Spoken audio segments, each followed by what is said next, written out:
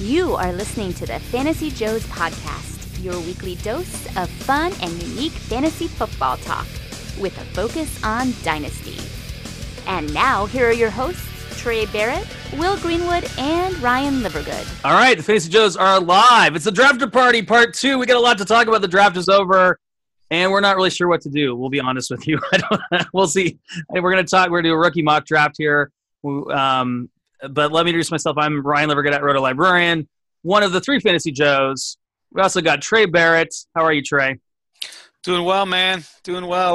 Always happy to join you guys. I think I'm a little more excited about tonight's conversation than I even was after round one. This is going to be a lot of fun. There's a lot of guys to talk about. A lot of guys to talk about. A lot of things to talk about. Right, Will Greenwood, how you feeling, Will? Good. So many guys to talk about tonight. I wrote out my preliminary Superflex rookie rankings for this, trying to give it the first go. One, it's really hard not to overthink things on every single pick. I ended up diving into Darrell Bevel's history with tight ends for a half hour. Terrible idea. That's great. And Kyle Richardson joins us. What's up, Kyle? How you doing? I'm doing all right, fellas. How are you? I didn't do my hair or anything tonight. I hope that's okay that I'm not all pretty like normal. That's fine. For those who watch this in podcast version, we can assure you Kyle looks very pretty tonight. That's right. Just because you're sporting hat and glasses doesn't mean you don't look pretty. So, we'll say with the better hairdo, yes, you do look nicer, but you're not bad tonight. Not this time. So I don't even know where to begin. I will say that my introduction to day two of the draft, since we've recorded, I had an event at my library on Friday night, a fundraising event. And so I was kind of checking in, but wasn't really able to focus. So then after that was over, I got home late, and then I looked at what happened day two, and it just kind of blew my mind. I can't even imagine what it was like for you that were following it live. And some disappointing landing spots, I think, like guys like A.J. Brown that we were so high on in the Dynasty community, goes to the Tennessee Titans, which theoretically is a horrible landing spot, and some surprises with what teams picked certain players, what teams didn't pick. Tampa Bay, they did eventually take a running back, or they signed an undrafted free agent. I think they signed Bruce Anderson, right? So teams like that, like the Colts didn't take a running back as far as I can remember. I'm still getting caught up, frankly. Maybe they signed somebody. So there's so much just to dissect here. So many things we thought might happen in this draft didn't. So what are your general thoughts? I mean, what are your takeaways? Kyle, why don't you go first? What's your takeaway from this draft? What are your thoughts, like initial thoughts? Going into the rookie drafts, what are you thinking? My thoughts are I hate 2019, and I'm over it already. There was a lot of things that happened that I did not expect. There was a lot of things that happened that caught me completely off guard. Jake and I were live streaming the first round, and even in the middle of it, towards the end of it, I went on this, not really a rant, but really this just response to the people who were commenting about things that we had gotten wrong. And I just said, it's exactly like fantasy football. We're taking a look at mock drafts, we're watching video, we're doing all these things all off season long. And it's always the process doesn't meet the outcome. And when you see a lot of these picks that are just where did those come from? It's a defeating feeling sometimes to say, oh my gosh, I completely whiffed on that. What happened? I thought I had that locked in, but it was definitely an odd one from start to finish. Well, it's hard to really actually accurately predict the draft anyway, because there are 32 teams. Many of them want the same players. And if there's a running back tier, for example, that goes off the board, maybe they just decide, okay, it's not worth us to take a running back in the next tier. There's other guys we want to go after. So it's complicated. It's not fair to criticize anybody about draft predictions, in my opinion. And generally speaking, I think people that analyze the draft do a really darn good job with the information they have. Will Greenwood, what do you think? What's your takeaway from the 2019 NFL draft as it applies to dynasty rookie drafts that are coming up? So I think funny with the first round, I feel like that was the round that went kind of chalky overall. There weren't as many receivers close to the Vegas over-under. I think it was was it 2.5 or 3.5 for that? But I didn't think there were big surprises on the skill position fantasy players in the first round that some people slipped. But I think that second and third round really shocked everybody. I mean, if you had predicted that, you're doing the wrong thing and you need to work in the NFL. So I've been very surprised. I think the one thing that I've taken away so far, and it was actually said on the Dan Patrick Show, is that it's Steve Kimes, right? He's the general manager for the Cardinals. He should be fired. He's horrible. That's not know that you're going to be taking, Kyler Murray at the 101 and trade Josh Rosen before he's so far devalued you should have known that a while ago. And then to open that up so late and then trade for a mid-second and then, I guess in that whole scenario, I just think that's what makes me worried about Hakeem Butler. Is that like going to that franchise? But I think they have a good core of offensive talent. But anyway, I do agree. I think like that a move like that, where you're now taking an asset and you got like almost a minimal amount for it, is just awful. The whole rest of the draft picks, everything like that, except for the first round, I'm just baffled by. It's just weird that Arizona didn't know they were going to do, allegedly. I mean, it seems like they had to know they were going to do that. But if it's true that they didn't know that they were going to take Kyler Murray until the last day, that's just, I don't know. This seems like a bad process to me. Trey Barrett, what about you? What are your thoughts on this 2019 NFL draft and implications for dynasty leagues?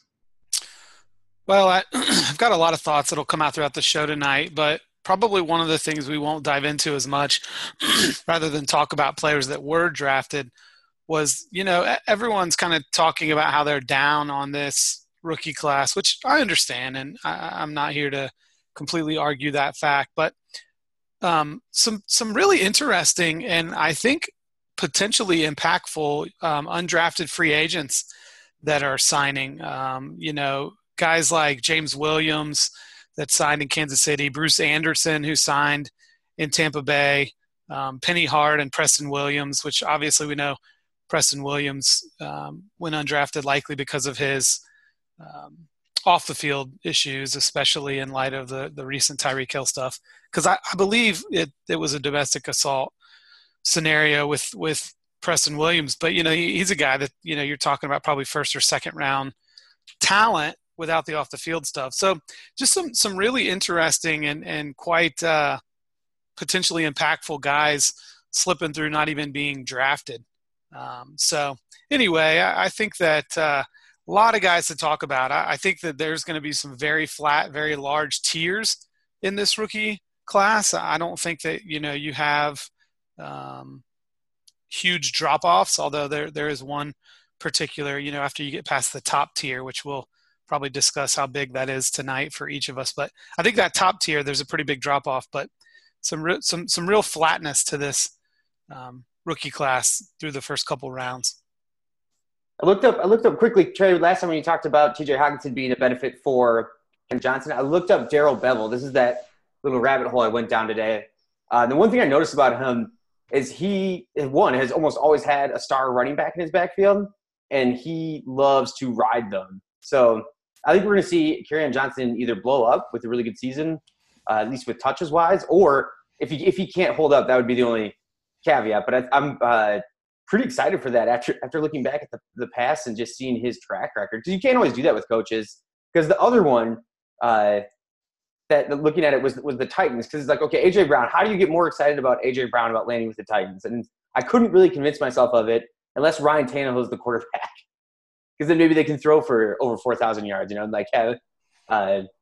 I'm mostly kidding there. But anyway, their offensive coordinator came as a defensive, I think, player analyst in the Titans in 2010, and it's grown up mainly on the defensive side of the ball. So anyway, super interested. Oh, yeah, I had to put my shades on. The future for Kerryon is so bright, the cream rises to the top. Paul Perticchese, welcome to the Fantasy Joe Circus, starring Trey Barrett as Macho Man Randy Savage, I suppose. Guys, glad to be back. Obviously, a lot has transpired since I saw you guys late night on Thursday. A lot of players, different landing spots than maybe we expected. Yeah, that's the truth. Hey, Paul, since you're, you spent so much time and you did how many? First of all, how many did you get right at the end of the day? Did you beat last year's tally? I did 205 out of 254. Nice, excellent. So last year was 202 out of 256. So really, the percentages really were in my favor this year. So last year was 202 out of 256. This year was 205 out of 254. So I didn't know for a while there. Every time the Seahawks made a pick, basically, I basically was yelling because it was never somebody I had on my list of 400 at times. But I was going to ask you, how many were there any players that were drafted that were just like, I don't know who this guy is. How do I know who this guy is? Yeah, there was 5, 6, 7, 8, 9, 10, 11, 12, 13, 14 people that I did not have any notes on that were drafted. That basically left me scouring to try to find something to put on my tweet about them, usually just like their height, weight, and their stats, and maybe find something about their game. So what was the earliest pick that was that? Oh, it was without a doubt. It was Quinnen Williams' brother last night at the end of the third round. I didn't even know he existed. Like, didn't even know that Quinnen Williams had a brother that was eligible to be in the draft, and sure as hell did not know that he was potentially a top 100 pick. That's what makes it so interesting, right? So we're gonna we got some more guests joining us here in a little bit. So before they come on, I'm not even really sure where to begin. I guess here's my first question. What do we do? What's the actionable advice we have for our rookie drafts? If you have early picks, middle round picks, late picks, what are you trying to do, guys? Are you trying to acquire picks? Because the narrative seems to be that this is this down class and we're disappointed about landing spots, generally speaking. Not a great running back class in general. So do we is there an option to buy rookie picks, or is it, no, I mean, you just got to make the best of what you got? What's the play? Trey Barrett, what's your play? Well, as an acquirer of rookie picks in the past 3 to 5 months, especially when they've been ridiculously undervalued in rookie drafts, I'm taking the opportunity to shop some of these rookie picks. For some guys who I like as buy lows, a guy like Leonard Fournette comes to mind, right? Like if you're, sitting there in the 105, 106 range on the clock and someone's interested in that pick, there are quite a few veterans I'd be interested in buying. I like this rookie class. The other thing is I would be looking to trade down. And I don't know that's something that you want to do right now. I'd wait till you're on the clock because you never know when, Paris Campbell goes at 104 and your 105 all of a sudden is significantly more valuable. But I would be looking to trade down and acquire extra picks and acquire future picks. Especially when you get to the end of a round, if you're on the clock at 109 and you can trade and there's no one you love there, you can trade that for a 2020 first. I think that may be harder to do this year, but man, it's amazing what happens when you are on the clock and someone is there that a guy likes. So I'm going to be looking to do a lot of trading down in rookie drafts. Yeah, you never know if it's a contender and they really want DK Metcalf or something. They think, well, I can trade this because it's going to be late in the first in 2020. Yeah, it's possible. It's certainly possible. John Bosch, you know a lot about values. You do a podcast on it. How do you value these rookie picks? What's your play going into your rookie drafts? I think John's on mute. Let me see if I can do something about that. Here we go. It's a classic trade move. I didn't realize you came in on mute here. Sorry about that. You got me now, right? Mm-hmm. Okay. Hearing what Trey said sounds fantastic. Trade down, but I actually think, like you said, at the end of that point, it's going to be a lot harder to do. Nobody's going to be – I don't think as many people are going to be very interested in giving up a lot to move up. People are just like, I'll just take whatever guy's there. That's my prediction for the rookie drafts. And I started to do a little bit of tiering today to prepare because I have some that start in about 2 hours. And I honestly, it's kind of a mess. So the values are going to be interesting. You can get what you want. If you want to move up, I think it'll be a little bit easier. But I don't predict a lot of people wanting to do that, which means it's going to be a whole lot harder to try and move back. Yeah. Other thoughts? Will, what are you going to do?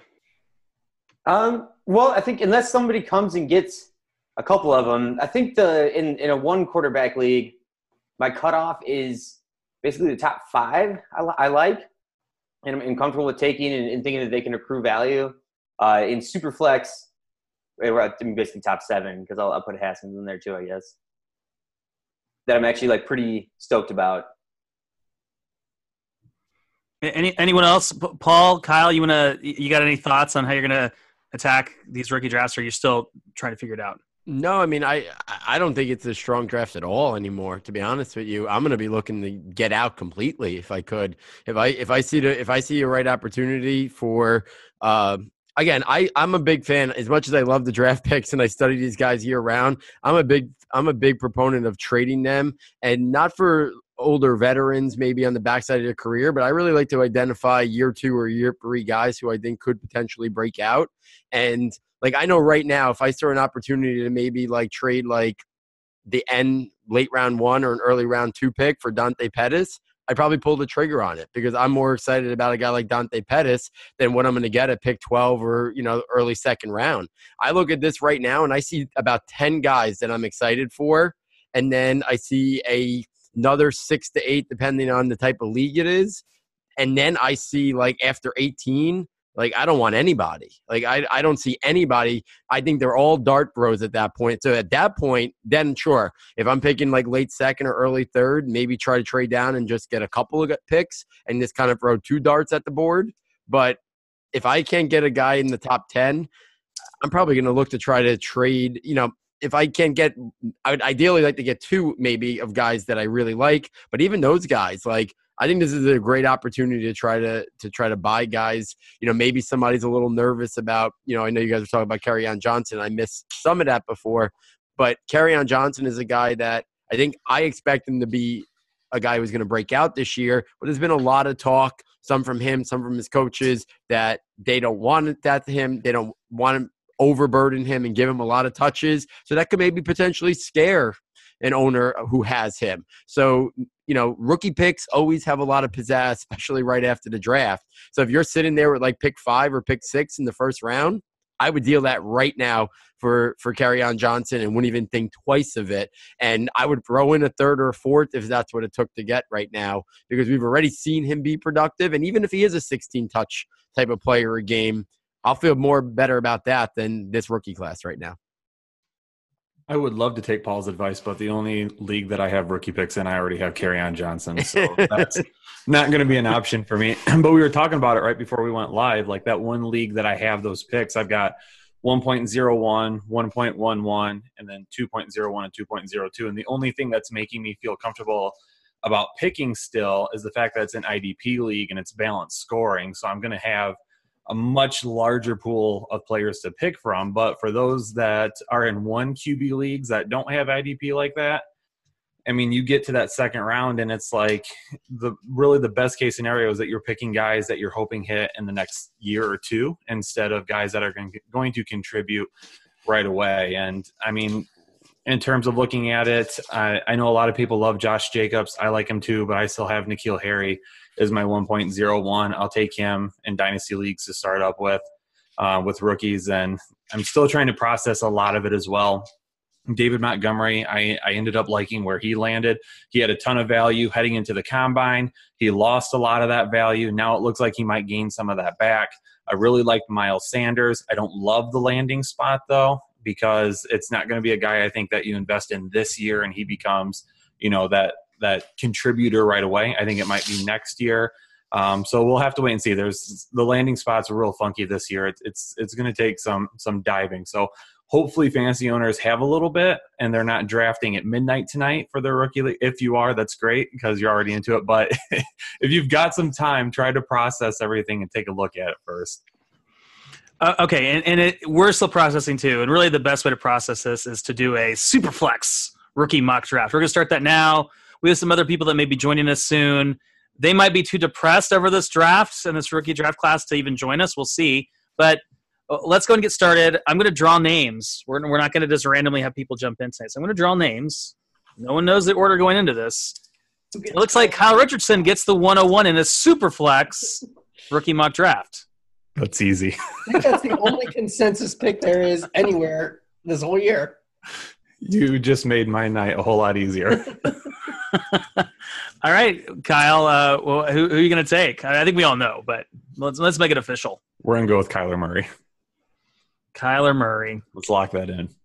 Let's lock them in. Is there anything we want to say about Kyler Murray? Obviously, no one's going to say, "Oh, this is crazy." I mean, there's no argument for anyone else, is there? Anyone? I wish he had a better offensive line. I know that in free agency they were able to help it out a little bit. I would have liked it if they would have focused some more on the draft, but they got him plenty of weapons. There's going to be plenty of opportunities. He might just be running for his life 50% of the time. So we'll see. Which isn't terrible for fantasy. So. Right. Yep. As long as he gets away and he doesn't get killed, that's good for us.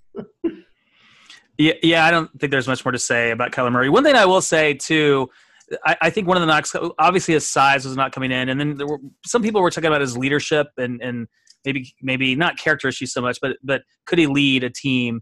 And I'm convinced he can. There was a really good Move the Sticks podcast, Kyler Murray 360.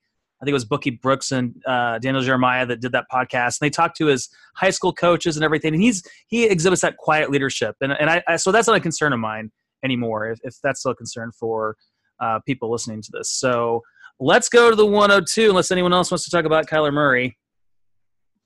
We got John Bosch with the 102. Well, this is pretty easy. I'll go N'Keal Harry here. He is my top wide receiver. I think there is an argument for one other player here, maybe two other players, but for me, it's N'Keal Harry right here. Solid pick. I think probably maybe the safest pick at the 102. You could argue. No, I like it. What are the thoughts? Anyone want to debate that the N'Keal Harry pick? I mean, for me, he would have probably been. I would have pivoted to the running back position, but I could totally understand. He's probably a little bit safer, but I probably would have went with the running back. We haven't seen an outside wide receiver besides the 1 year Brandon Cook was there, really make an impact there besides Randy Moss.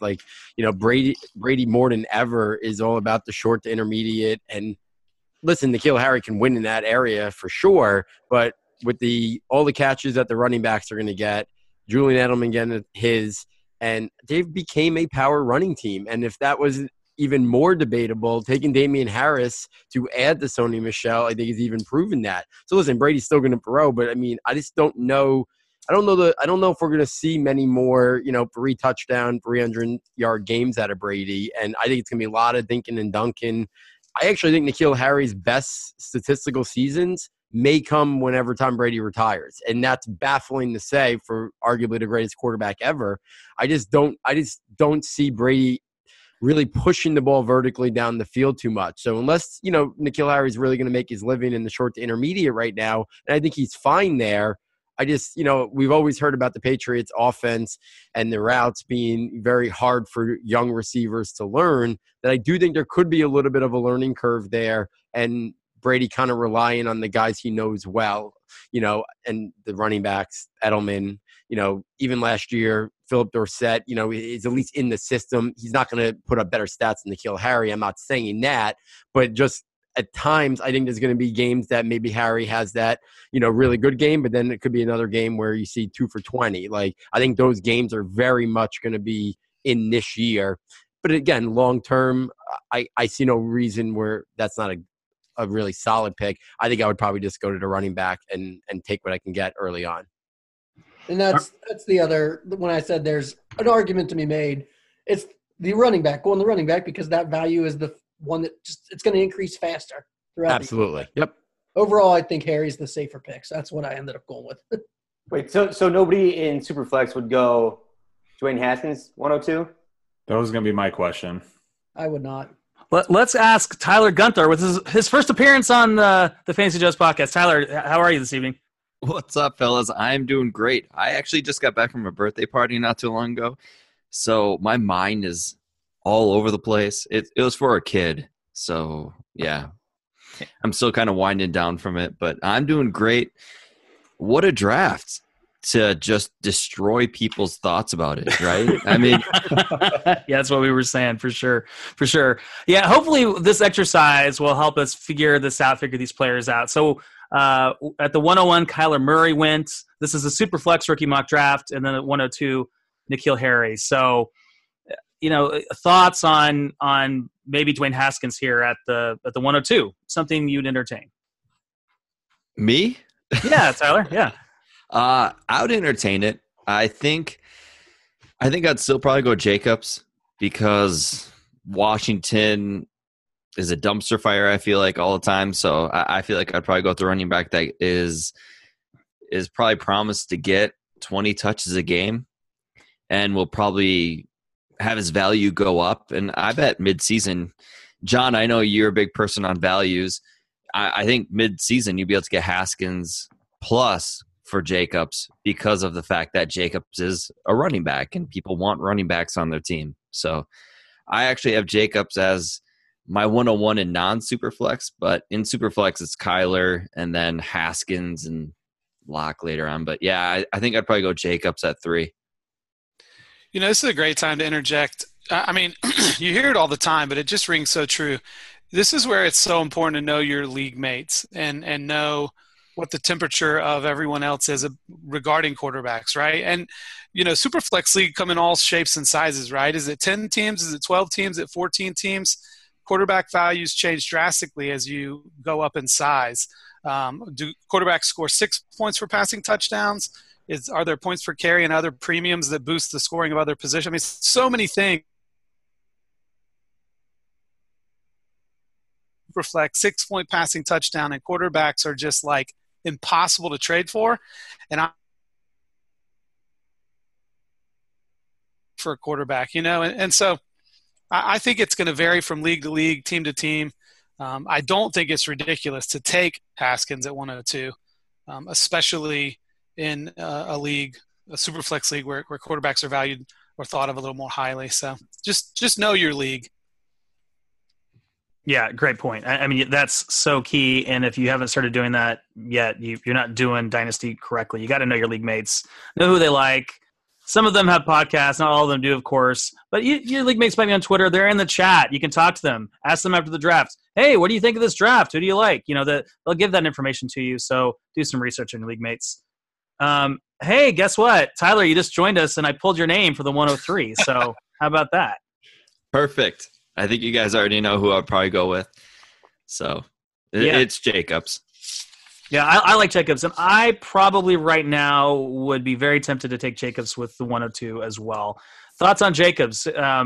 Is he everyone's first running back off the board? It's close for me. I know people are scared of the Philadelphia situation because, he's just going to be a running back by committee. But I really like that offense. And I love having a running back in an explosive offense. I trust Oakland less than I trust Philly. So I kind of want Miles Sanders a little bit more, but I do. Jacobs is going to be most people's number one running back. I'll let them have him, and I'll take Sanders second. Sanders has to beat out Corey Clement. You got to remember that. No. not concerned about that. Well, if you look, though, Doug Peterson's done since he's been there, it's always been, backfield by committee. There's usually like 3 running backs they put in and out of there. Darren Sproles, he hasn't officially retired yet, right? Maybe he's back. So, I mean, I think maybe long-term Miles Sanders is probably going to emerge, but I don't know. Maybe if you're looking for that spike in value, maybe Jacobs is the way to go. Because I think that what's going to happen this year with Miles Sanders is I think it's going to be that running back, backfield by committee. I think that Jordan Howard is going to vulture touchdowns at the goal line. So it'll be interesting to see what happens. And it'll be interesting to see how people value Sanders. It really will be. I think maybe his value will be all over the board. I think most people really like him, though, at this point. I think we've hyped him up enough, right, Trey? Yeah. Yeah, man, I think he's a great running back. I think, the landing spot. But, I mean, just a friendly reminder, landing spots, man, things change, right? I mean, Juju was being undervalued because Antonio Brown was in town, right? And Antonio Brown was going to play till he was 35, and now look what's happened. I mean, things just change so frequently in today's NFL, and obviously, I don't have a ton of faith in Gruden and Mayock to turn that thing around, but you just never know. I mean, except we do know Gruden is going to be there forever because they're paying him a fortune. But and if you like Sanders that much more than Jacobs, and you're on the clock, man, I'm sure that someone that's a couple spots down the board would love to come up and grab Jacobs. So that's just one of those great opportunities to, hit up whoever's next on the clock and, see if you can make a swap and pick up a second or. Fortunately, most of mine are auctions, so There I'll you just go. spend a little bit less money and take Miles Sanders and be okay with it. There you go.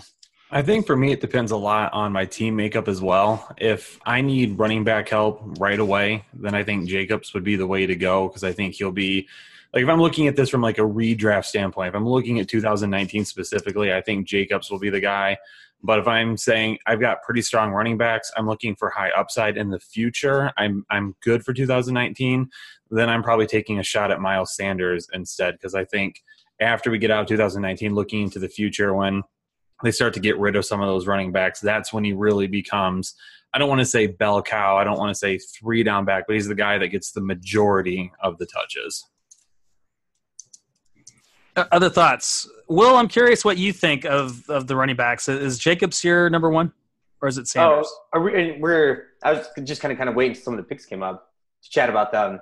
But yeah, I'm going to go Jacobs first overall just because of draft capital, and I think that offense has a really good chance for improvement. So I think he has a very, very good opportunity to increase value early on. And then for me, it's easy to have Miles Sanders second.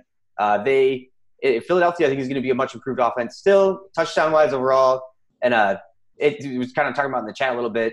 They've been a committee for so long because they haven't any good running backs. Like it's fine to piece together these okay guys who then produce and flash with Philadelphia. But I'm going to bank on, or at least guess or gamble on, and put my chips in that is more of a system production rather than talent. And then that Miles Sanders can be the most talented running back in there and be more valuable. If I'm wrong, though, I feel like that's not a horrible gamble I'm willing to take, No? Silence from everybody. We'll silence the crowd. Hey, sorry about that. I think I was technical difficulty on my side. Hey, Paul, who are your top 3 running backs in this class for Dynasty after the draft? Yeah, I mean, it's huge, Paul, because if you are wrong, I'm not coming on Wednesday. Okay. So it's Jacobs, it's Sanders, it's Montgomery, and then to be honest with you, I don't think there should be another running back that's even sniffing round 1 the rest of the way. I think after that, I can't remember in all my years of playing Dynasty, I can't remember another year that the running back class is worse than this. Like to me, every other running back, maybe you can make the case to sell me on Justice Hill because he fits what the Ravens do. He complements Mark Ingram. The Lamar Jackson running ability could open some big plays up for him. But besides that, I mean, unless Todd Gurley's legs falling off, Darrell Henderson is a change of pace, need Gurley to go down. And, and he's my number 6, Henderson. I have Damian Harris at number 5 just because I think he might steal some touchdowns and kind of split the work down the middle with Sony Michel, even though they took Sony Michel, last year in the first round. I struggle to see how Devin Singletary, even in a backfield that doesn't have a lot except, some older veterans and then TJ Yeldon. I just struggle to see where Singletary is going to be this big-time player there. He's 5'6". He doesn't really catch the ball. He doesn't have elite explosion. He can't pass protect. So he's my number 7, and I wouldn't want to touch him probably in the first 2 rounds. So I can't remember how poor of a running back group it is. I kind of thought today maybe some guys would end up in some good landing spots, and it was nothing. It was just one after the other, was just uninspiring besides the Justice Hill. My 8 and 9 went to the same damn team. They're blocked behind Joe Mixon, and it's yeah. Yeah. Well, I didn't even bring up Tim. Rodney Anderson on skill alone was my number 2 running back in this class. I was kind of hoping maybe the medicals were a little bit better and he was going to go in round 4 or 5 and have a little bit more draft capital. And I like Travion Williams. He was my number 6 back pre-draft. And I love Joe Mixon. I think Joe Mixon's probably one of the top 5 or 6 most talented running backs in the NFL. So these guys, and I think he's going to be a workhorse now. I think they're going to use him tremendously this year. So those guys are handcuffs if you own Joe Mixon. Forever. Late stashes and you just kind of put him on your taxi squad, or if it's that type of league. Bryce Love's not playing the whole year. I mean, I don't know what to do with the running back group. I really want no interest in any of them. I just tried to give Paul a virtual high five for bringing up Rodney Anderson because I got far too many messages today about, hey, how's your running back 2 doing right now? And I was like, I don't know what to tell you. He's not being drafted. I mean, I knew he wasn't going to be drafted high. I built that into his value anyway when I talked about it. But I do love me some Rodney Anderson. But the landing spot made me cry a little bit. So yeah. It's been ridiculous how I've had probably about 3 people come after me. Well, I've updated my rookie rankings, and I've had a lot of people come up to me like, hey, how could you have Hawkinson at 2? I'm like, who else am I going to put up there? Like, I put Jacobs ahead of Hawkinson, but like rankings right now with how the draft ended up, Hawkinson's probably the safest pick out of everybody. And then you look at yeah, because he asked, how could I have him ahead of Harry? Well, name a New England wide receiver that has panned out that has been drafted early. I'll wait. Like, I'll sit here and let you tell me. And it's just it was frustrating to see the draft and how it panned out for these rookies. And I mean, people are probably just gonna fall. Like Kelvin Harmon, like people had him high. He's a compensation 6th-round pick, but he landed in a pretty good spot. Like Washington doesn't have much other than scary Terry McLaurin. And I mean, could he still land in the 2nd round? Like there's players like that are just, you don't know. I think he still does end up in 2nd rounds of a lot of rookie drafts. Just because people remember his name from before, and maybe they just discount what happened in the draft and where he got drafted. And like you said, well, he went to a wide receiver needy spot. So people that want to just, completely ignore the draft capital will say he will succeed. Man, that's scary to me. Yep. I'll let somebody else have him in the 2nd. If he makes it to the 3rd, I'll try, then I'll take it. We're going to be so surprised with these rookie drafts, especially in the 2nd rounds. Hey, Trey. So I was thinking about N'Keal Harris with the Patriots. I was looking at this again earlier today about like Patriots draft history with wide receivers, because it's not very good in the early rounds. They've converted some people. They have basically Troy Brown and Julian Edelman. They've really succeeded for them. And the last one was Dobson back in 2013 in the 2nd round of pick 59 overall. And he didn't pan out whatsoever.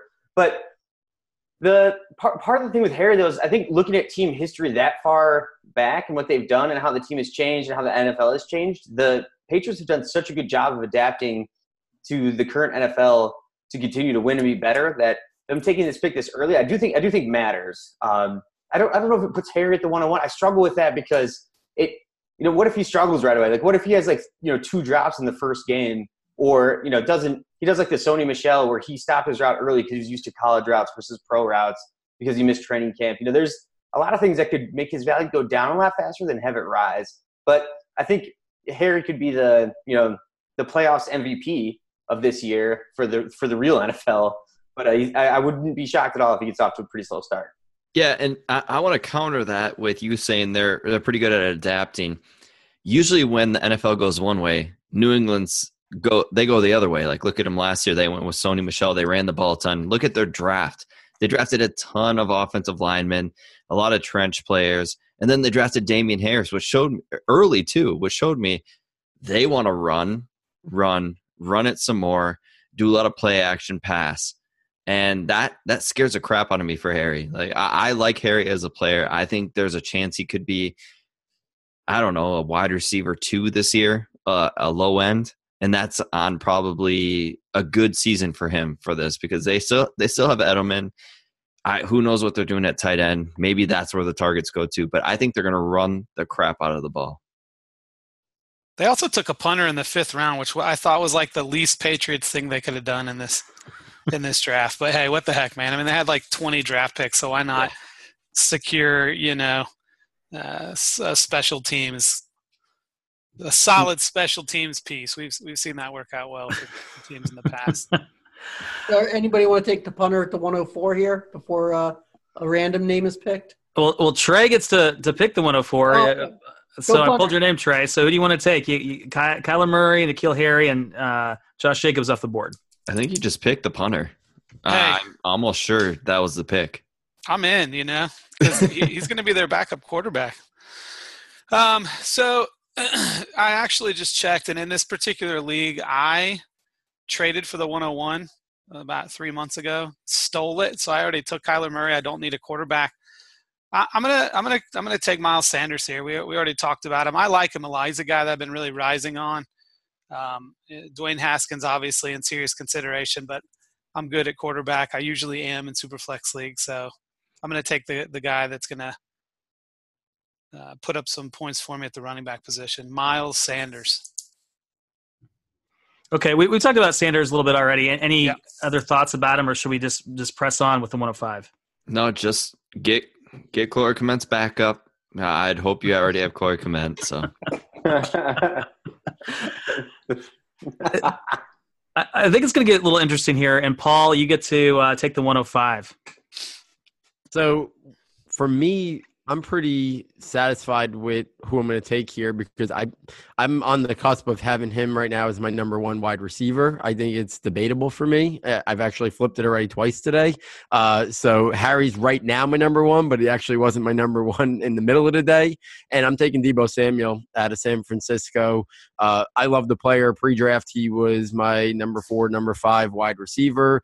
I think he's pro-ready. I think he's versatile. I think in that offense, him and Dante Pettis, I think, are going to lead that team with Kittle in terms of production, and I think it's going to come as early as this year. So I don't think it's going to be a guy you're going to have to wait to get some type of production. He might not have the ceiling of N'Keal Harry or the ceiling of a guy like DK Metcalf or some other guys, but I think he's a guy – I've comped him a lot to a blend of Jarvis Landry and DJ Moore, and I like his all-around game. I think Shanahan's going to find a lot of ways to be creative with Deebo Samuel, and I think he's probably – I said it before the draft even happened, and then this was my ideal landing spot. I wanted him in San Francisco, and I wanted A.J. Brown with the Colts.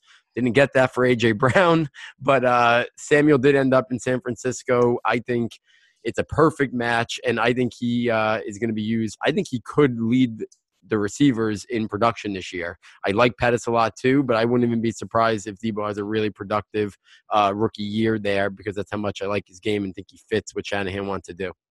Would you rather have Pettis or Deebo? I think Debo's got a higher long-term upside, so I think I'd rather have Deebo.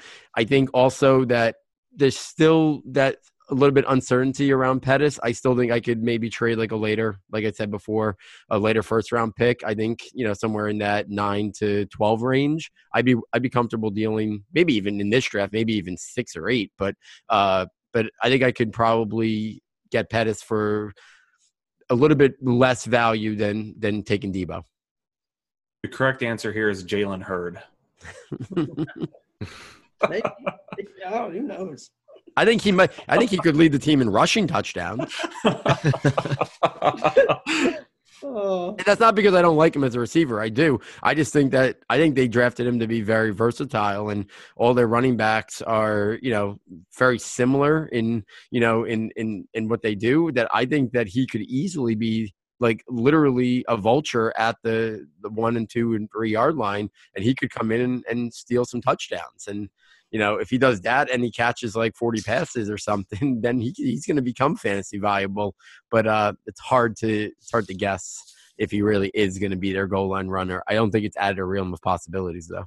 Yeah, I think he's going to be a value in rookie drafts, honestly. I don't think there's a lot of people, I don't know where his ADP was prior to the actual draft. It had to have been like 5th round, right? And so I don't know that people are going to – I think people are pretty enamored with names. And I think Hurd, they're going to ignore the fact that an early 3rd round pick was spent on him. And like you said, Paul, like he could be used in a lot of different ways. And he's so raw as a receiver. He's only been playing the position for not even 2 years now. So I think he could be an awesome investment if you can get him like in the 3rd round of rookie drafts. We'll see. He's a guy that's going to be pretty interesting where he settles. And I think, he's going to go all over the place in various drafts. Now, guys, I want to ask you something real quick because I've actually been struggling with it most of the day. Jalen Hurd has the draft capital. Calvin Harmon, we talked about before. I love him. He was my number 3 rated wide receiver pre-draft. No draft capital at this point. He's very much this year's Equinemius St. Brown. Hey, watch it. If you were gonna take one of those guys first, is it Hurd or is it Harmon? Is it the guy that is not nearly the wide receiver that the other one is, but has the draft capital to him and has that potential short yard touchdown running to his name? Or is it the 6th round pick that it's not out of the realm of possibility he gets cut also, which would be a buzzkill, but it's not impossible. I feel like Hurd won't be the popular pick here, but he would be mine just because I feel like they could work him into the game plan better than what they could, like find touches for him one way or another. That's why I would probably pick him right now. I think there's always going to be a better pick in your dynasty drafts, Paul, to be honest. I probably would avoid both of them. I'd rather take a chance on one of those 2nd or 3rd round tight ends that went, personally, as an example. Oof. No, I mean, but where are those guys going to go in the rookie drafts? I mean, seriously, we think they're going to go like 3rd or 4th round. I mean, aren't those guys going to go pretty late? Those wide receivers. Harmon's going to go in 3rd. Well, Harmon will go. Yeah, Harmon will go earlier because of name recognition. I guess there's just other options I'd rather take a chance on. Frankly, maybe if I had to choose Harmon, but I'd probably go Harmon too if forced to choose between the two. I just don't. I don't think Hurd has a long-term future as a wide receiver there. I mean, I just don't. But I think Harmon, gosh, I think he's got a better upside, even though it looks really, really bleak right now. Just looks real bleak. Hey, Ryan, I'm surprised you didn't take Hurd right away because he has 10-inch hands. He meets your standard requirements. As does Deebo Samuel, 10-inch hands. Any ageist on the panel here that have a concern that Deebo is 23 years old? I just don't like him. I think I have him at 17. I have Miles Boykin ahead of him. I have Andy Isabella ahead of him. I have Hakeem Butler ahead of him. So, yeah, I've never been too big on Deebo. I think he's way too injury prone, and he's an older receiver, and the size, I like Pettis a lot more. This is a perfect opportunity for me to go out and get Pettis. I'm not going to own Deebo anywhere. He went up to 4 for me, but as I discussed earlier with some people, that the tier for wide receiver is basically 1, 2, and then there's like 6 guys in a group. So Deebo falls into that group. He is towards the top of it for me, though. Can be interesting. Let's move on to the 106. Will Greenwood, you get your first pick with the 106. So let's recap the first 5 again. Yeah, you got Kyler Murray, N'Keal Harry, Josh Jacobs, Miles Sanders, and Deebo Samuel. Excuse me. Okay. Okay.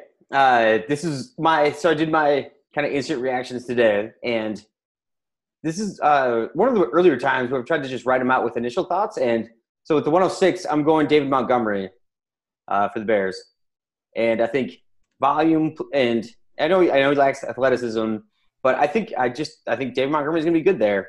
They have a solid offensive line. They still want to run the ball, and he's a good runner.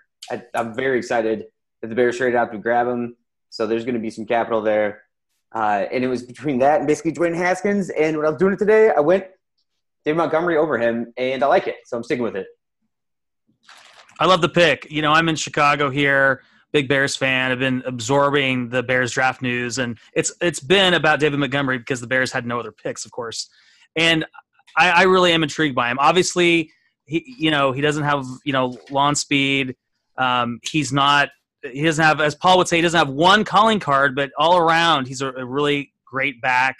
The comparisons to Kareem Hunt seem valid. The guy that recruited him to Iowa State is the running backs coach at Northwestern, and he's compared him a lot to Kareem Hunt. So I'm excited about David Montgomery on the Chicago Bears. I don't know what his upside is because I think with that Matt Nagy offense, they're kind of going to spread the ball around, and maybe he doesn't have the upside of those guys that went ahead of him. But I like the pick a lot. I do like David Montgomery, and I think at the 106 here, it's pretty solid. So what do you guys think of David Montgomery? And then I'm a little bit of a homer here, so of course I'm going to be excited about him. So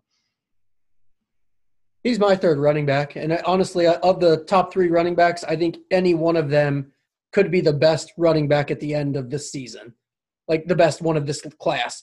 After him, like Paul said earlier, their running backs just garbage after that. So that I like the top 3. I dislike every other one, and I think each of those top 3 could end up being the best one by the end of the season. If Darrell Henderson had gone to a different landing spot, John, would you feel the same way? Would you No, call? I would like him much better. Okay, I'm just checking. In a bad spot. Like, how did 2 years in a row people? I mean, I wasn't like a huge John Kelly fan, but Right. there were definitely some people that loved him, and he went there and just got crushed. There were a lot of Darrell Henderson fans. Now he's like, why? So no, for me, it's 3 running backs or avoid. Well, because Todd Gurley's knees, he's got arthritis in his knees. Haven't you heard? I mean, that's why. I want some insurance. I need to be in a league with people who think that, because Todd Gurley got paid. They're going to use him like they usually do. Yeah, he might lose 5 carries a game. I don't think Henderson is any much better than Tev Coleman. I think they have very similar games. So, yeah, Todd Gurley's ultra talented. And Henderson, like you said, change of pace back, home run hitter. He could get a couple of touchdowns. Other thoughts about David Montgomery before we move on, or should we just jump ahead?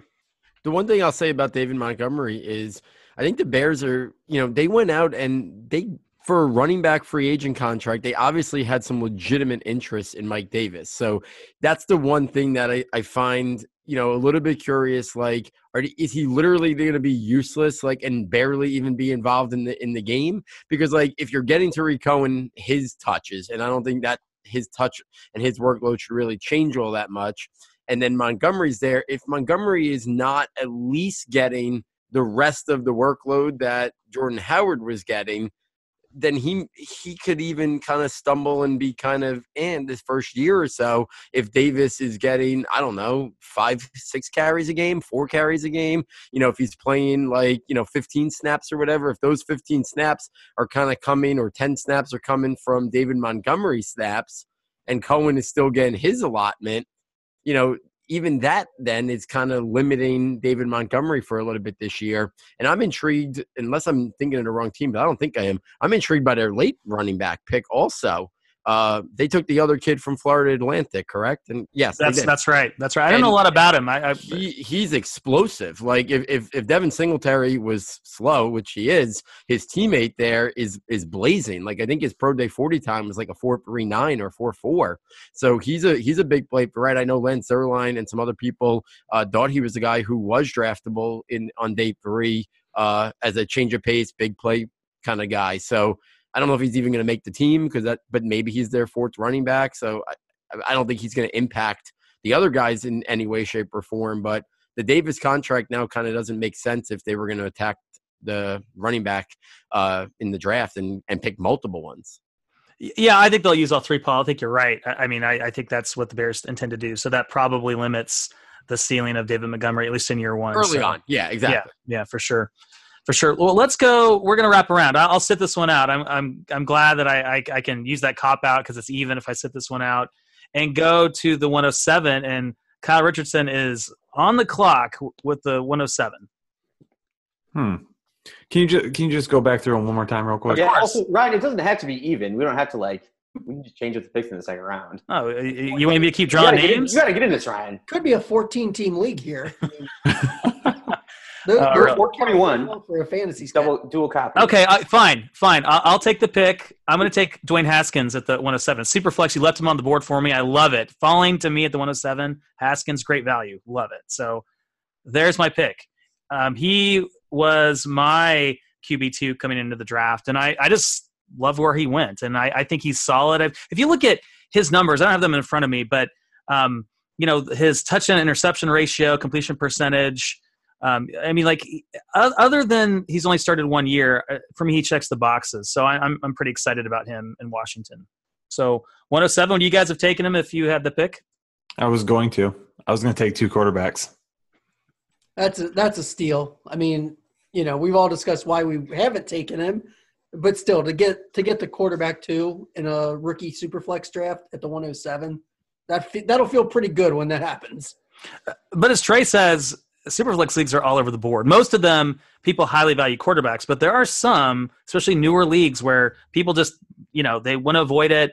And I think you've kind of heard that narrative this offseason that the quarterback position is so deep. We don't have to take them early on in startups. We can wait until the 6th or 7th round, and we'll get Ben Roethlisberger and Phillip Rivers, and our Superflex team will be fine. So it'll be interesting to see where he goes in your Superflex league. So, Ryan, we're in the same league together that we're drafting in right now, and I see you take Dwayne Haskins here, and I'm like, oh, I'll send Josh Rosen your way for him. What do you think? That's a good question. Well, if you're making me that deal, I'm going to, counter and try to get more back, I guess. I don't know. I don't know what to think of Josh Rosen. I'm not the Cardinals, Ryan. This is a fantasy. I think you got to stick with Haskins. Don't listen. Washington's roster is awful. I mean, it is absolutely awful. But Miami is not much further ahead, and I'll take the guy that a team just spent the top 15 draft pick on versus a guy that struggled last year and now has been traded. His psyche has to be kind of messed with. I still like Rosen in the long term if I can get him on the cheap, but it's a pretty easy call for me with Haskins over Rosen. Well, not only that, but if you trade for Rosen right now, and let's say he has a decent 2019, not great, nothing to lock in his position, then next offseason, are you spending the entire offseason going, is Rosen going to be a starting quarterback for me, or is Miami going to invest a top pick in one of these quarterbacks coming out because they have no real capital invested in Rosen. They have, the one pick, but if he doesn't do well, there's tons of people who say that they could just go quarterback again and get their guy. That's a great point. Oh, that'd be so comically sad. But yeah, I agree. Stick with Haskins, but just I think you're going to see a lot of Rosen movement in leagues this year. Maybe Rosen could get traded to the Giants next year after Miami drafts a quarterback 101, and he ends up in the team where he should have been in the first place, and then it finally works out. I feel so bad for Daniel Jones. Let's give him a break. Come on. That's a good parlay of the channel with his name in this rookie mock. We'll get to Daniel Jones later. I think we're going to do a third round here. Well, or like Eli could start for 3 more years. Well, then why did you take a quarterback 6th overall? The 5th-year option, man. Yeah. That's where you want to risk the last 2 years.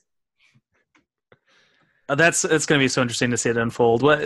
What's the media coverage like, Paul, in the New York area about? Is he just getting destroyed by the media? Oh, get him in.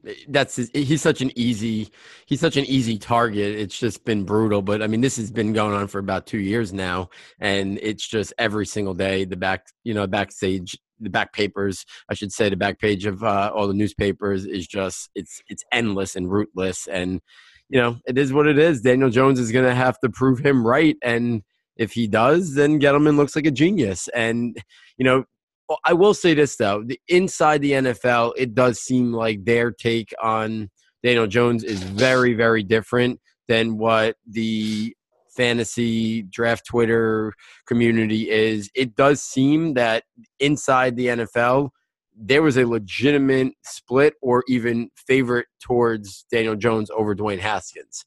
And whatever, I was obviously more pro Dwayne Haskins, but it does seem like it was different inside the NFL circles in terms of the scouting, and maybe there's other stuff behind the scenes that that they're privy to that we aren't. But it does seem there is a little bit of a distinction in terms of how he's publicly viewed and how he's viewed inside the NFL. And I think that's the same thing with Rosen. And then we talked a little bit on Thursday night about it. There's something else with Rosen that we're not privy to, and whether it's the coachability, the character, the personality, the leadership. It's something that no team was willing to pony up much of anything to get him. There's a reason why multiple teams last year passed on him. And if the Cardinals don't move up to take him, maybe who knows how long he falls last year. And, his head coach going on Pat to the draft last year and his very lukewarm, promoting him. I think those are all major red flags and concerns, and they know a lot more than we just analyze the film and not even like the coach's film, and we try to make the best of what we have. And I think there's a lot more behind the scenes and a lot more that they have access to that really changes the tune with them. All right, Kyle, now you're on the clock at the 108. I wanted to take Haskins. I'm sorry, they forced me into the draft, so you can't have him, Kyle. Should have traded up. Yeah, this is how drafts work, Kyle. Well, back to your point too about doing in startups, quarterback being so deep, taking older quarterbacks, that would have been exactly what I did in a startup. I would have waited. So I probably would have had 2 or 3 quarterbacks that are on their last legs. So I would have taken 2 younger quarterbacks in this draft and been like, okay, well now I'm covered there. So that was a good point. But so if I have to go here, I guess part of me wants to take TJ Hawkinson, but then I don't want to because I yelled and screamed about him the other night because I'm a Lions fan and I thought it was a ridiculous pick. So I'm not going to do that because I'm boycotting it. So I'm just going to go ahead and I'm going to go with DK Metcalf because I originally, when the pick was made, didn't love it. But then as soon after the pick was made, we started hearing about Doug Baldwin potentially being done. So now if that happens and Doug Baldwin doesn't end up playing another snap, now you have Tyler Lockett and DK Metcalf there. They're so focused on the run. They've proven they're going to focus on the run. I get that. However, I'm going to jump in there and say, you know what? Maybe they throw it a little bit more this year. Maybe Metcalf comes in, and I know there's not a whole lot of Tyler Lockett fans out there. I do like him, but maybe Tyler Lockett does regress a little bit last year, and maybe Metcalf takes some of those touchdowns that Lockett had. So Metcalf fits perfectly with Russell Wilson. I love it. I thought the fit was fantastic. Russell Wilson running around for his life. Metcalf just turns, takes off, bomb. Metcalf can go up and get it, unlike Lockett can. I mean, Metcalf is going to, I think, turn a lot of heads, and I think a lot of NFL teams are going to regret passing up on him. I love him in Seattle.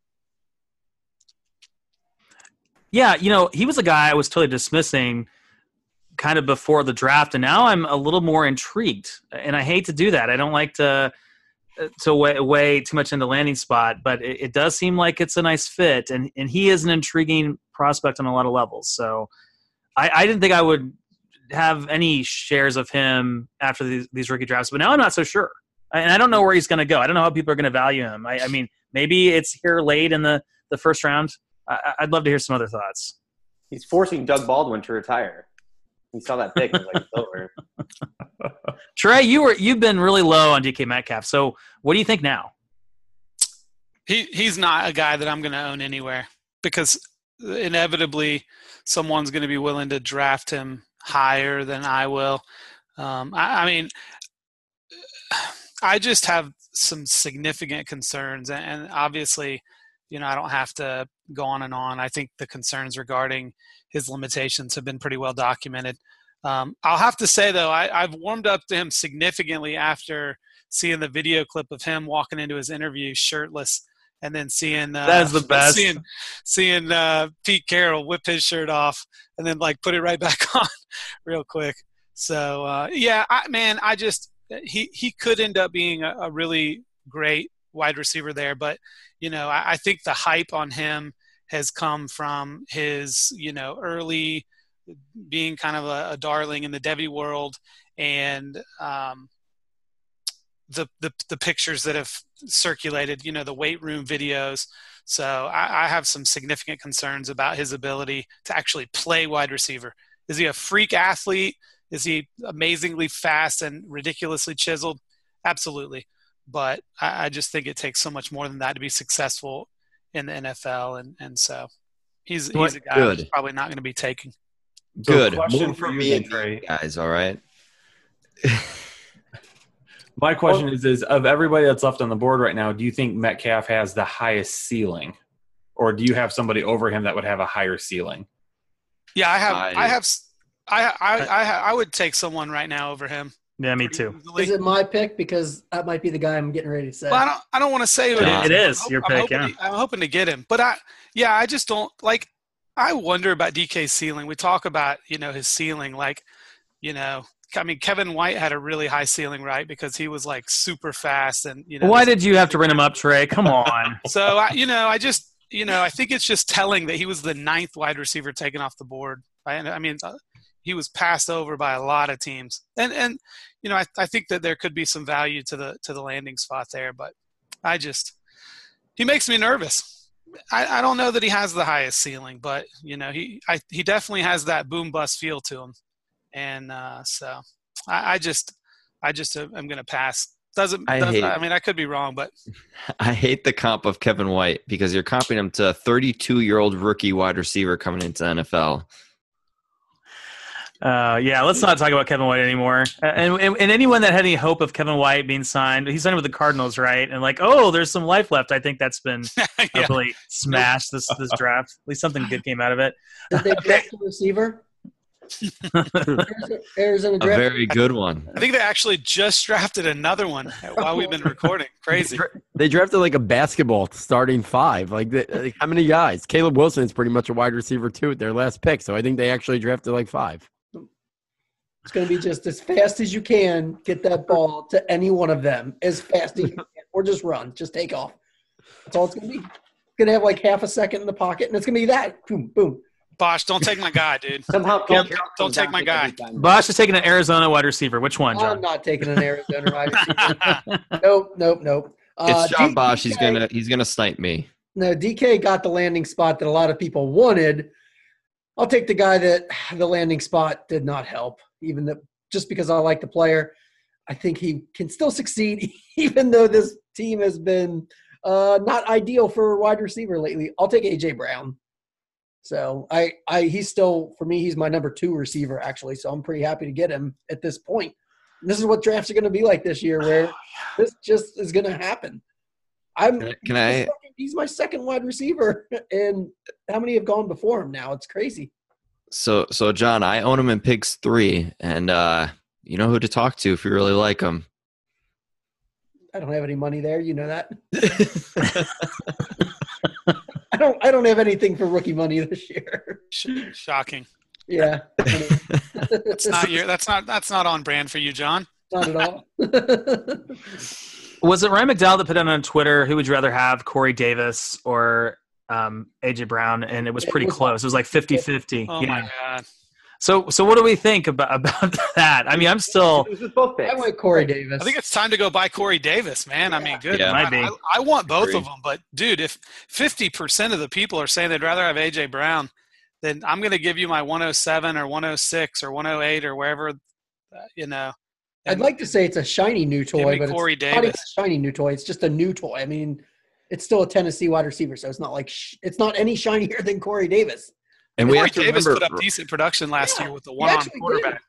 Yeah. we have to remember Ryan Tannehill has also supported 2 receivers at one point, so I could see him doing it again. That's awesome. Sorry, I'm filling out the chat here. Again. So I know that Tyler, I know you've got to jump off with us. Do you want to trade into the 110 and make another pick before you have to jump off? I think I'm next, anyways, aren't I? Oh, No. yeah, you are next. That's right. You don't even have to trade it. It's your pick. No, You want to trade out of it, or do you want to pick? Tyler might still trade for it, though. I honestly probably would. I like to trade, so Give up a 4th to take this pick right now. let me talk to the person with this pick, and I'll be back. No, I still got time. Don't rush me off. I know. You probably just push me off, but No, you're good. I just want to be. Yeah, you're good. Hey, stay as long as you like. We got at least 2 rounds to do. Trey wants to do 3 rounds, which is crazy, but. This is gonna be an easy pick for me. TJ Hawkinson. I think he's got the safest floor in this whole entire draft, especially in tight end premium. If it's that league, he's gonna be probably top 3 for me. I think Hawkinson with the 8 overall draft stock, the way they want to use the tight end in that Matt Patricia scheme, they want him to be the Gronk. He can block. He can do I think he's literally a slightly poor man's Gronk in my eyes from what I've seen on tape. And the measurables might not be quite as outstanding as Gronk's probably were if he was healthy for when he did it. But I just think TJ Hawkinson is a guy that is going to get targets. They're going to use him. A different offensive coordinator. He's going to be on the field all the time from blocking. I think he could be a guy that gets 8 to 10 touchdowns year 1. Give me TJ Hawkinson in a position in fantasy football that we are begging for more people to come in and produce for us. So I'm going to take the early jump on a guy that I think could be a top 5 tight end in the next 3 years. Yeah, I love the pick. This is who I was going to take at the 109. Talk about upside. I think Hawk is the tight end 1. We're going to get some pushback, Tyler, on that. But I'm with you. I love the pick. Who's with me? Who's with Tyler and I? Is Hawk the tight end 1 in this class? It's really close for me. Hawkinson is for me. But I'll take Fant just because I like him a little bit more in Denver. He was In before the Denver, draft. What's that? In Denver, I want people to explain to me why Denver. There's actually more targets in Denver than there is in Detroit. Like more people that need targets. You got Deshaun Hamilton, you got Courtland Sutton. You're gonna have running backs out of the backfield in both places. But I think Denver with I get Flacco's elite. I can accept that. But I just think that Denver is not as good as Detroit. I know that's probably a stretch, but I think Detroit's a better offense. I just think Fant will get more targets, more use. I think Fant is essentially could lead that team in targets. Mm-hmm. I don't think that's unreasonable. I think that he and for me, Fant over Hawkinson is more long term. It's not as much year one. Obviously, I think we've been spoiled with some of the recent production. I mean, I know Kittle took a couple years. Ingram had early production, but you really have to be patient with these tight ends. So you're taking these guys for what they can be years down the road. But I do think the road to early targets for Fant is significantly greater in Denver than it is for Hawkinson in Detroit behind Galladay and Marvin Jones. I think he's going to be asked to block a lot more. I think they want to run the ball. And I think Kerryon Johnson's going to be involved in the passing game. So I just think that there's a safer path to early and better targets for Fant. Plus, I just love Fant's athleticism. I think his, from a metrics perspective, I love what he brings to the table. And, round one, he didn't go as early as Hawkinson, but you're an Ebron fan, aren't you? Nope. I sure am not. This is where a little bit of the dive came to earlier today. It's about because Darrell Bevell is now the offensive coordinator in Detroit. He was the Vikings offensive coordinator basically through the early, most of the AP years, and talking about feeding the ball to the running back all the time. Then he had Marshawn Lynch in Seattle. He took over there in 2001 and took Tavares Jackson with him there from Minnesota. Interestingly enough, I was trying to look at tight end targets overall, and it's not great. Visante Shenko was his tight end most of the time in Minnesota. He has some good touchdown years and things like that. I think that could be, if he has a red zone scheme that gets the tight end more wide open than it used to be. But it's a lot of projection in the modern NFL. When he had Jimmy Graham in 2016, he gave him 95 targets, had a hit, and then Jimmy Graham had 923 yards. But at the end of the day, I was trying to find a reason to why I think Hawkinson's just going to crush it year one. And I think as a new tight end coming out as a redshirt sophomore, he is slightly older than most redshirt sophomores. But I'm not expecting much out of these guys year one, him or Fant. I mean, Fant, I think, has upside to have more targets there, but it's not an easy adaptation. So I like taking these guys early, but this is for next year. This pick now, if I'm taking it, I'm not expecting any production until 2020. Hey, Paul, who's ready to play tight end in the NFL? Who do you think is going to be the biggest producer? Just to put you on the spot, year one. I mean, I think Hawkinson's going to play substantially more snaps. I don't even think it's going to be close. I think Hawkinson will be on the field 90%, 85, 90% of their offensive snaps. I think Noah Fant might play 55, 60. I think there's going to be a little bit of annoyance. People are going to be a little annoyed. I could see a little bit similarities to David Njoku's first year. I love Noah Fant. I like his athleticism. He's not my tight end 1. He's my tight end 2. But he is very raw, and his route tree and his route running is still got to be refined. If they ask him to do too much, I don't know. We all remember how much Seth DeValve played for that first year for the Browns when David Njoku was there. And even so, David Njoku still hasn't broken out. And to be honest with you, I don't think it's ever happening because of all the weapons there. I think he could become a nice low tight end 1, but I don't think him ever being a top 5 tight end is happening anymore. And part of it's just he never really finished developing in terms of being a really good route runner. He's got good athleticism and all that stuff, but he never kind of rounded out his game. And for Fant, I don't think he's a very good blocker. I think he put on weight for the combine, but I don't think he's going to play at that weight. He wanted to test in a little bit better in terms of his weight. It didn't impact his athletic testing, but I bet he plays more like 235, 240 than 250, what he measured at the combine. So I don't think he can be much of a blocker. So it really depends on what kind of game plan they have for him in terms of, are they basically just asking him to be a receiver like Evan Ingram? And if they just ask that and they keep their route concepts very simple, I think he can make plays. I just am not betting on that year one. I think there could be a little bit more of developmental. I do think there's way, way more targets to go, though, in Denver, because I don't really think Cortland Sutton's that good. I think Deshaun Hamilton's average. So I think there's a lot more targets to be had. I think Galladay could be great, to be honest with you, and I think Marvin Jones is steady. So I do think there's more targets to go in Denver, but I'm worried about how quickly he's going to be ready to be a consistent producer.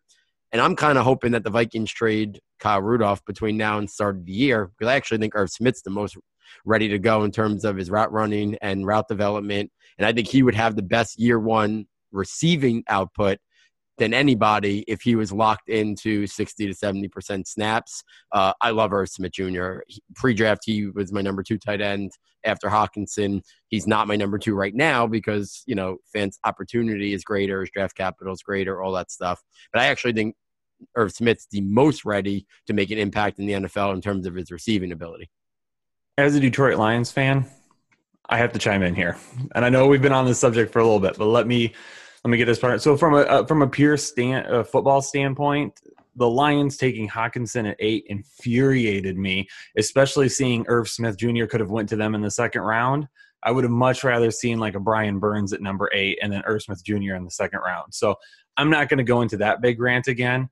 So here's my problem with Detroit and the tight end. And I know a lot of people are like, well, come up with an excuse that doesn't include Eric Ebron in it. And it can't happen because that's part of the excuse. But so people are saying Matt Patricia wants to have his Rob Gronkowski. That's the offense that he wants to run. If he wanted someone like that, then why in the world did the Lions not hold on to Ebron? Why did they let him walk last year for what he did?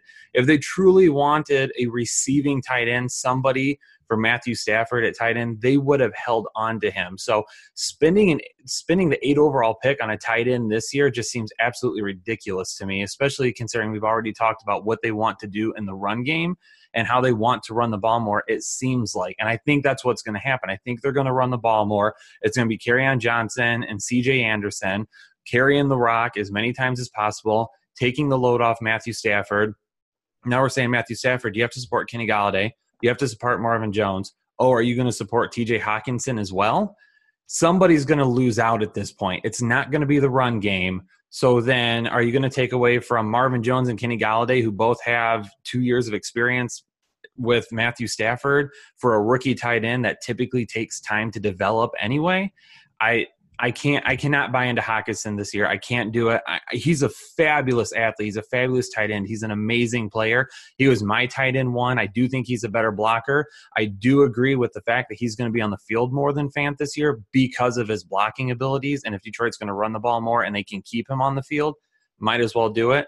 But in terms of pure output, fantasy football points, I'll take Fant over Hawkinson this year. Maybe long-term, that offense starts to develop a little bit more, but I hate it. I hate the fit with Detroit. I absolutely hate it. That's not going to be a popular pick. I think it's ridiculous. All right. Thanks for holding back there, Kyle. I just think you're forgetting about Golden Tate's targets. You're also forgetting the fact that he's not Ebron. Ebron couldn't block worth a damn. And Hawkinson can. So he's going to be on the field much more. He's going to play that Gronkowski role. He's going to play the guy that's going to be on the field constantly. You're not going to know if he's going to stay in block or if he's going to go out on a route. Gronkowski did that a lot, where it looked like he was staying in block, staying put, and then boom, he went on just a short route. They gave him the ball, run after the catch, which Hawkinson is great at too.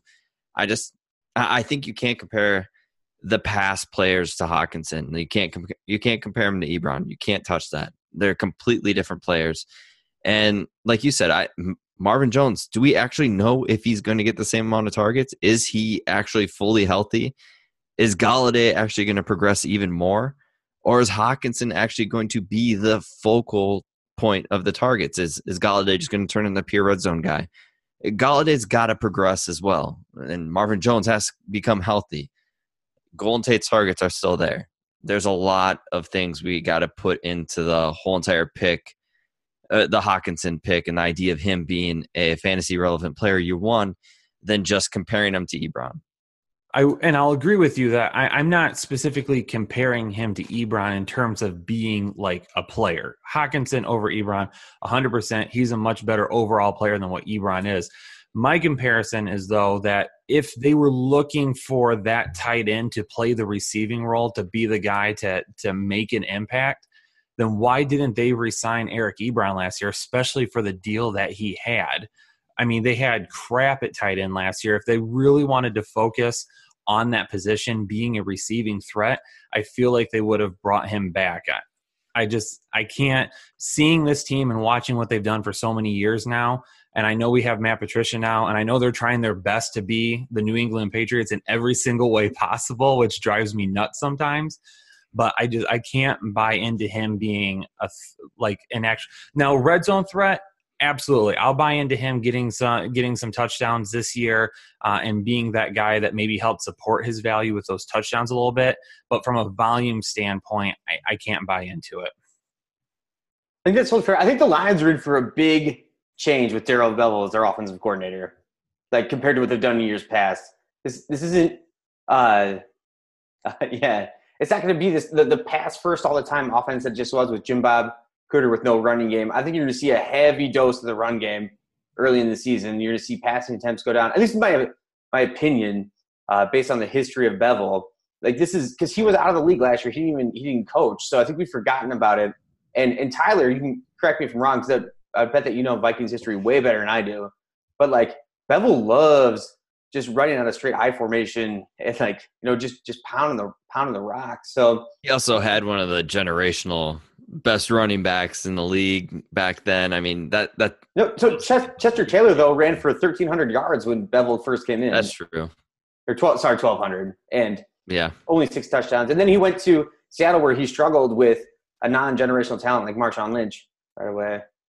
Just kidding. It's I think that offensive philosophy though is going to change. I mean, maybe the year off he changed. We can only hope. Ryan, I'm on the clock, right, at the 111? You are on the clock, Trey. So, because it just flows right into this, I'm going to take the guy I was talking about earlier that I would have taken over Metcalf. This is the guy that for me would have been between A.J. Brown and this gentleman at the 105 even. Not necessarily where I take him in rookie drafts. I'd try to trade down and still get him, but he's a top 6 player on my board, and that is Noah Fant. No question, he's my tight end 1. I love him. I think that he is, without a doubt, I think the tight end landscape changing in the NFL right now, and I think that there is an opportunity for these guys, these young guys, to really step in. And again, I'm not, for me, year one, I just put this in the chat. For me, year one, when I'm drafting a tight end, is really meaningless. I mean, whatever I get in year one from a tight end I draft, or even in year 2, is a cherry on top. Like, I'm not drafting Noah Fant to put up production for me in year 1. I'm drafting him because I think that he can be on the level of an Ertz or a Kelsey. I think that he could be a difference maker, a major positional advantage for many, many years. I do not expect it in 2019. I don't even expect it in 2020. But for me, Noah Fant's a top 6 player in this class overall. In tight end premium, man, I think, especially if it's start 2 tight end, I think it's pretty crazy how high he could go. But that's my pick at the 111. Very nice reaction to that. I think we've talked about the tight ends. I think we all have. Yeah. So it'll be interesting to see if Hawk or Fant is the number 1. I think Fant will end up being the number 1 in most rookie drafts, but I could see Hawk. I think that's just probably mentioned like Darrell Bevell a few more times. I feel like that's relevant here.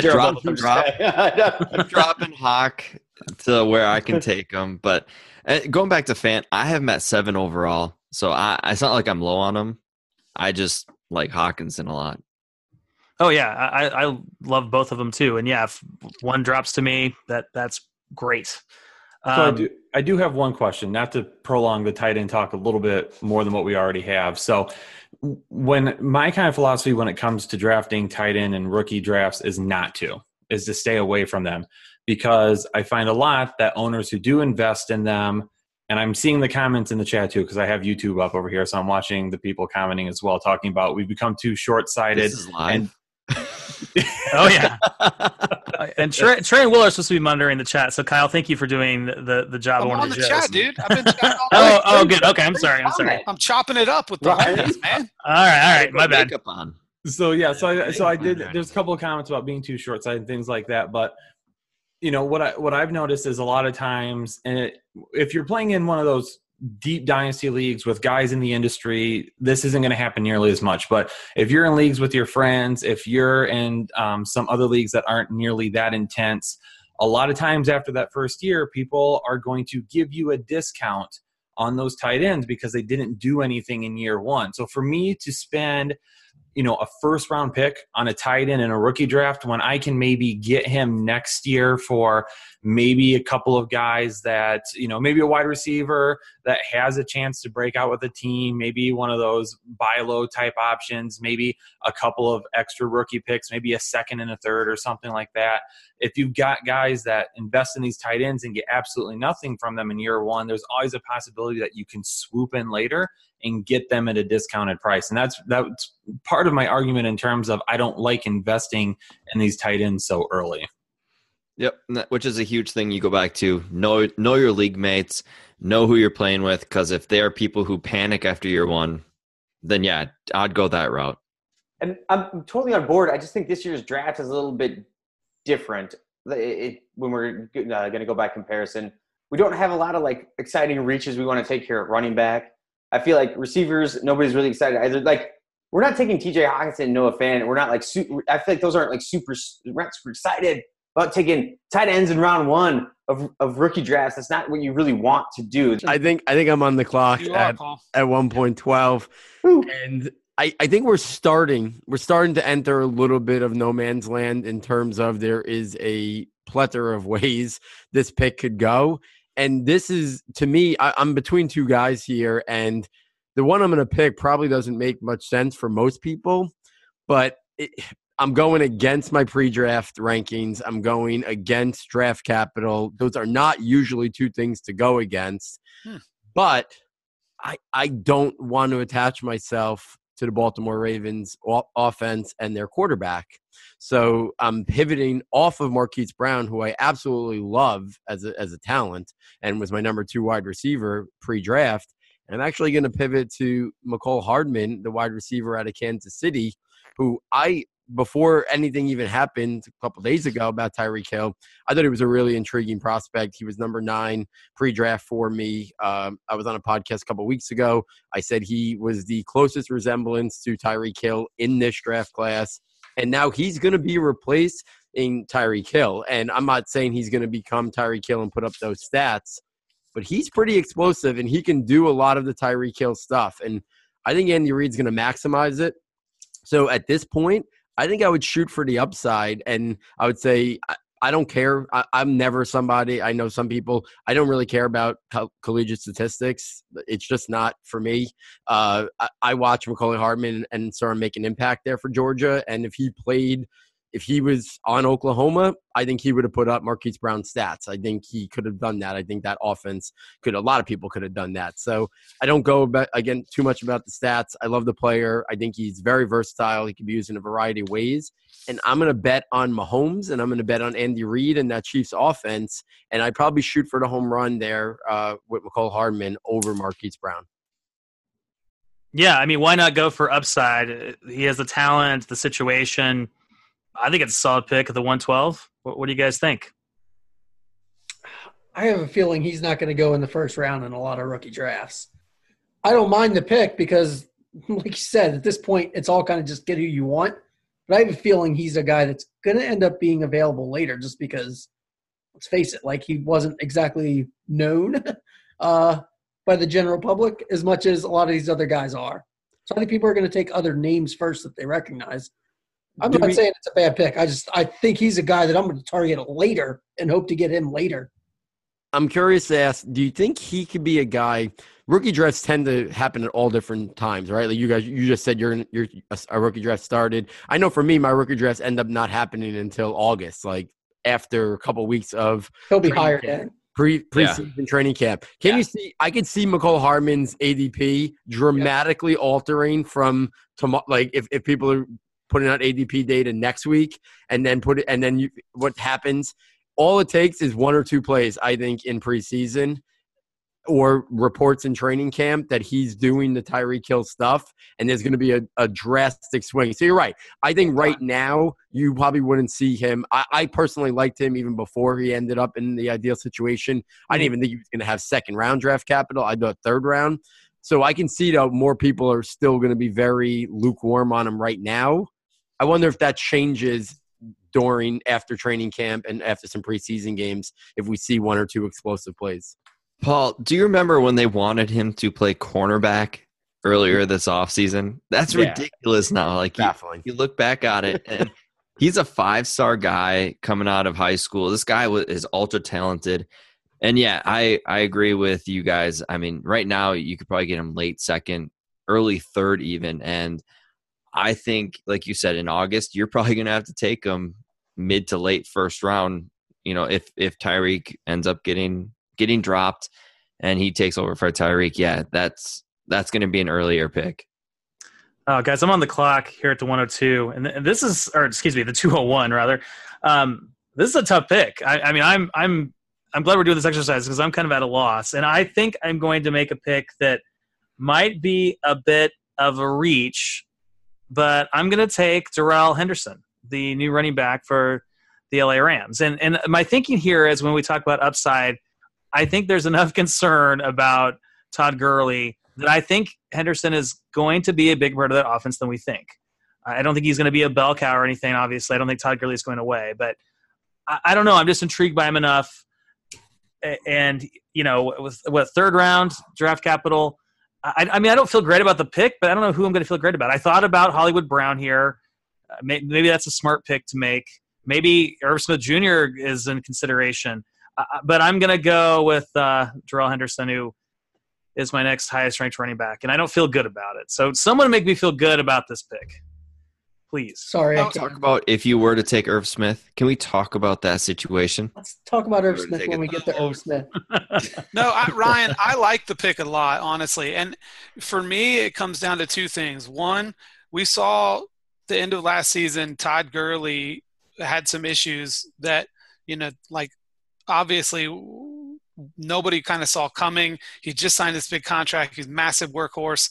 And so I think going into this offseason, and I think them taking Henderson in the third round is a perfect example of the changing mindset probably that's going to happen within that franchise. And the one thing I love about him is not only is he explosive, but he's going to one of the best and most explosive offenses in the NFL. When you talk about, I mean, there may be plays where they have Gurley and Henderson on the field at the same time and three wide receivers set and he runs a route. You know, I think his ability as a pass catcher and his explosiveness, you know, I don't think it's unreasonable to see a 70-30 split there for carries, because I think that if the Rams were just in the Super Bowl, they don't care about getting Gurley 300 touches. They care about winning football games and winning a championship.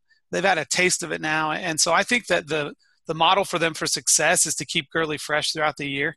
I think Gurley is still going to get a lot of touches, but I believe Henderson's going to be a real value in rookie drafts because of the thought process that he's just a backup, that he's just a handcuff.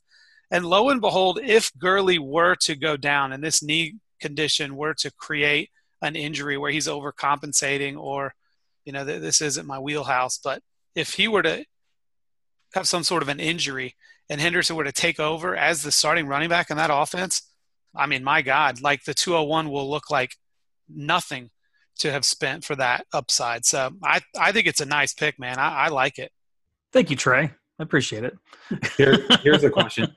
Do you think that the Rams progressively limit Gurley throughout the year? He starts with a higher count and then they start toning him down a little bit more towards the end of the year, going into the playoffs, and then ramp it back up? Or do you think it's an even split or not, and not an even split, but in terms of winding down his workload, they keep it even throughout the entire year, and they keep the split through the entire year. That's a great question. That's something I worry about. Because I do get that feeling that dynasty owners of Todd Gurley might be really disappointed when it comes to the fantasy playoffs because they're going to want to rest him for the playoffs. So, I mean, I know that's, speculation. We just don't know, do we? So, yeah. I think the late season is going to matter a lot more to the Rams than it did this past year. The rest of that division is getting better. Their schedule changes. I don't think they're going to be this dominant overall team that they were. So I don't think Gurley's rest, at least in week 15 and 16, is going to be as relevant as it was last year with what they did. Yeah, I mean, there'll be a lot of good teams in the NFC in general. So even if they've got the West wrapped up, they're going to be fighting for, first round bye, right? And I'm wrong often. I'm so these kind of things, but that's just where I'd gamble on. I get is what I mean to say, like not hardcore stance. Just that's where I'd put my chips. Let's move on to the 202, Kyle. 202. You see, we've typed in our chat on our Zoom. Who's off the board? Maybe to run it down for. Is it in the chat on YouTube? I'll run it down again. The 101 Kyler Murray. 102, N'Keal Harry. 103, Josh Jacobs. 104, Miles Sanders. 105, Deebo Samuel. 106, David Montgomery. 107, Dwayne Haskins. 108, DK Metcalf. 109, A.J. Brown. 110, T.J. Hawkinson. 111, Noah Fant. 112, Mecole Hardman. I don't even know his first name yet, Paul. He's still so new to me. And then 201, Jarrell Henderson. So 202. Kyle Richardson, go ahead. I need some time there. I don't want to make the pick, but I'll have to pick Marquise Brown here. Hollywood Brown. I don't like him as much as other people do. In terms of draft capital, I think he makes the most sense at this point in the mock draft.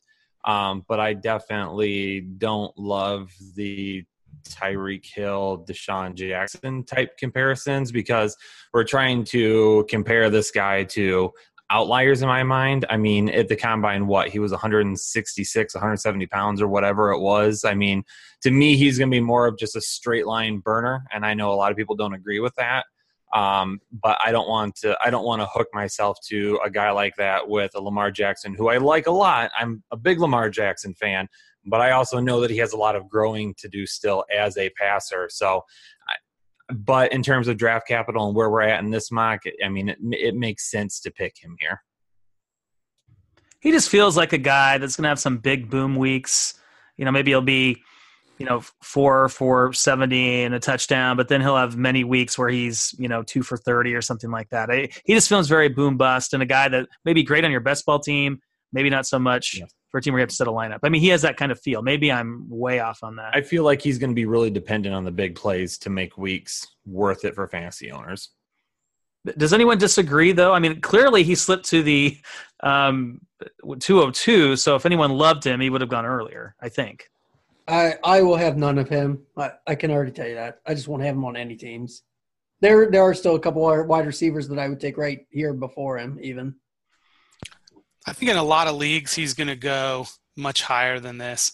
I hope so. And, I'm excited. I can't wait. I don't know. I'm sure you guys, some of you at least, watched and saw the pick, man. And just the raw emotion that this kid had. And everybody, I mean, nobody, like he's 166 pounds, this and that, like all of this doubt, all of this, at least I see tons of it in the Twitter dynasty community. I'm cheering for the guy. I legitimately want to have a couple shares because I want to see him succeed. I think it's great when, people kind of break the mold, players break the mold.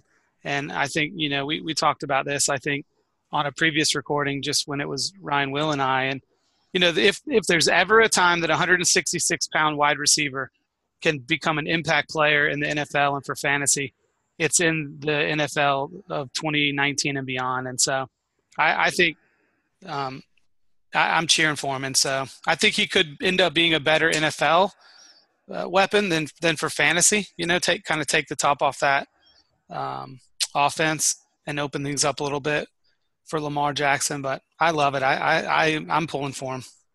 All right. So we've got a trade. And I think I I messed up the order because I think I skipped Will at some point. But we've got a trade. Tyler, you're trading up to take somebody here. Yeah, I unfortunately have to get going. It's No, we made a sweet deal. Yeah, it was a good deal. I have a pregnant wife I need to help out and take care of, so she needs some things done before bedtime. So I am going to take Paris Campbell here. I think probably the biggest talent on the board. He's my 7th overall rookie. I think. What did he trade to get up to here? I have to leave too. He's actually my number 8 overall player. I love the landing spot. A lot of people think, he's kind of similar to T.Y. Hilton. I think he is going to do the exact opposite of T.Y. Hilton. I think they're going to give him some short routes, go on screens, and just do his thing. I think that's what he's going to be good at. He's playing on turf, so it's going to help him out as well with his speed and the quickness. He's got Andrew Luck throwing him the ball. I mean, what more could you want? I love Paris Campbell's landing spot. I'm gonna hopefully own him in a lot of leagues. Yeah, he's a guy I'm not sure what to think of because I wonder how the Colts are going to use him. I guess in the back of my head, I worry that he's going to be just kind of a guy that they're going to move around and just use as a weapon in the offense, and he's not going to be consistent. But I don't know. That's just my feeling, and I have no basis to believe that. Where does the rest of the panel think about Paris Campbell? I would have taken him above Marquise Brown. That's who I would have taken if it was my pick and somebody hadn't traded up to snipe me. I got skipped, and so I gave it to Tyler so that you'd take care of his children, John. You're welcome. John has no kids, so I'm just kidding. He is like 40. I know. I have 3, but they're not here, so it doesn't matter. That's not fair. So I like to pick a Campbell because I think he's a good value at this point in the draft. My concern is that he's more that Curtis Samuel type of player with less carries in college. He's very similar to me in his what could be production on the Colts as Nyheim Hines is. And Nyheim Hines is a little bit faster, but not as good as the pass catcher overall. But unless Paris Campbell has some secret like sneaky deep ball receiving skills, maybe like long term it works out well. But and I want to be pleasantly surprised by him. But in that offense and what they're doing, and the players they have, I think he's going to go earlier than this. I think he's going to be a later first round pick. So I think at this point in time, he's a really good value. I just don't think I'm going to end up with a lot of him because of where he's going to go. If there's one thing I have actually learned, it's just believe in Chris Ballard. Like, that dude is smart at drafting. He knows what fits what he wants. I trust him, and if I had a choice of a GM, he would be in the top 3. No, just real quick, I was going to say, I think Paris Campbell could, he's a guy that if you like but you don't get him, I think he could be a guy that you could buy for cheaper potentially during year 1, because I think with Hilton there and Funchess coming in and Ebron already in place, I think he's a guy that, kind of freakish as an athlete, but some room to grow as an actual NFL receiver. And so I think he's a guy that could end up, and maybe I'm wrong, maybe he splashes in year 1. But I think he's the kind of guy that someone could take there in the mid to late first, and he doesn't put up a lot of production in year 1, and could be a guy to buy on the cheap after a year. That's all. Sorry, Ryan. Yep, Yeah, no, that's like I'm coming off super negative on these picks that I didn't mean to be. I think at the 203, I would take Paris Campbell all day. I just think he slips this far, It's a kind of exciting guy to get the 203 because the potential, the upside is, the Colts offense, that's exciting. Okay, so we're going to speed things up because we're probably going to go another 15 minutes. We are all tired. It's been a long weekend. People have been, staying up late, writing, doing podcasts. So we're going to speed this up. And if you got to jump off, jump off. So, but I think John Bosch, I told you Tyler's going to go. Thanks, Tyler, for coming on. This was fun. Thanks for having me, guys. Nice meeting everybody who I have not met. John, I will be seeing you in the next month, battling in auctions with you. 14 minutes, bar tab opens. Yep. Thanks, Tyler. Appreciate it, man. Thanks, guys. Thanks, Tyler. All right, so it's to me then. Yeah. All right, this is an internal argument I've literally been having with myself all day. So this is a fantastic place that I have to make a pick. This is fun. I do want a piece of the Cardinals offense here. All right. God. I have not – man. Kyler Murray is off the board, just as a heads up. That's what I wanted. Oh, man. All right. I have to pick one of them. So I'm going to go Isabella. And Isabella. I'll go with the draft stock argument, even though I really want it to be Hakeem Butler. But I'll go with what the team said, and I'll go with Andy Isabella. Oh, man. I don't know. What do you guys think? Would you – between the two, do you – Isabella for sure, for me. I like Isabella a lot. He's a guy I kind of debated earlier when I took Henderson. Yeah, I mean, I think right now I have Butler. I copped out and put them right next to each other on my rankings. And I had Isabella. I told myself if Butler was drafted on day 3, I wasn't moving anybody else above Isabella. And then he goes on the first pick of day 3. And I was like, come on. That's almost day 2. I was like, hey, Steve Collins didn't listen to trade offers for that pick until like 35 seconds before it was due. So it was like he kind of could be a round 3 pick. Yeah. So I put him ahead because I think his upside, is a little bit higher. But I mean, I don't remember off the top of my head. Where was Isabella at the end of round 2, or did he sneak? Was it early round 3? Does anyone have that exactly where he was taken? Second round, pick 30. Okay, yeah. Okay, so I knew it's either late second or early in third. I mean, so they invested high draft capital. Like Cliff Kingsbury obviously has a significant plan for him. They obviously weren't expecting potentially Hakeem Butler to be there. So obviously they already showed their hand a little bit that Andy Isabella was significantly higher on their board most likely, and for what they wanted and what they needed. And they wanted that vertical component that Isabella could offer, that rare speed. Butler can get vertical as well, just different style. So they kind of showed their hand a little bit. Now, does that mean Isabella's going to get more opportunities? Not sure. I mean, so I went with Butler, but to me, that's a coin flip. I think the name value and the name brand of Butler and in the fantasy community, I mean, there's some heavy hitters that use words like transcendent, generational, best receiver I've ever evaluated. So there's been some high talk of Butler. So I think Butler's ADP is going to be higher than Isabella. I think it's a coin flip though, and more of like a personal, what you maybe think about those guys when push comes to shove.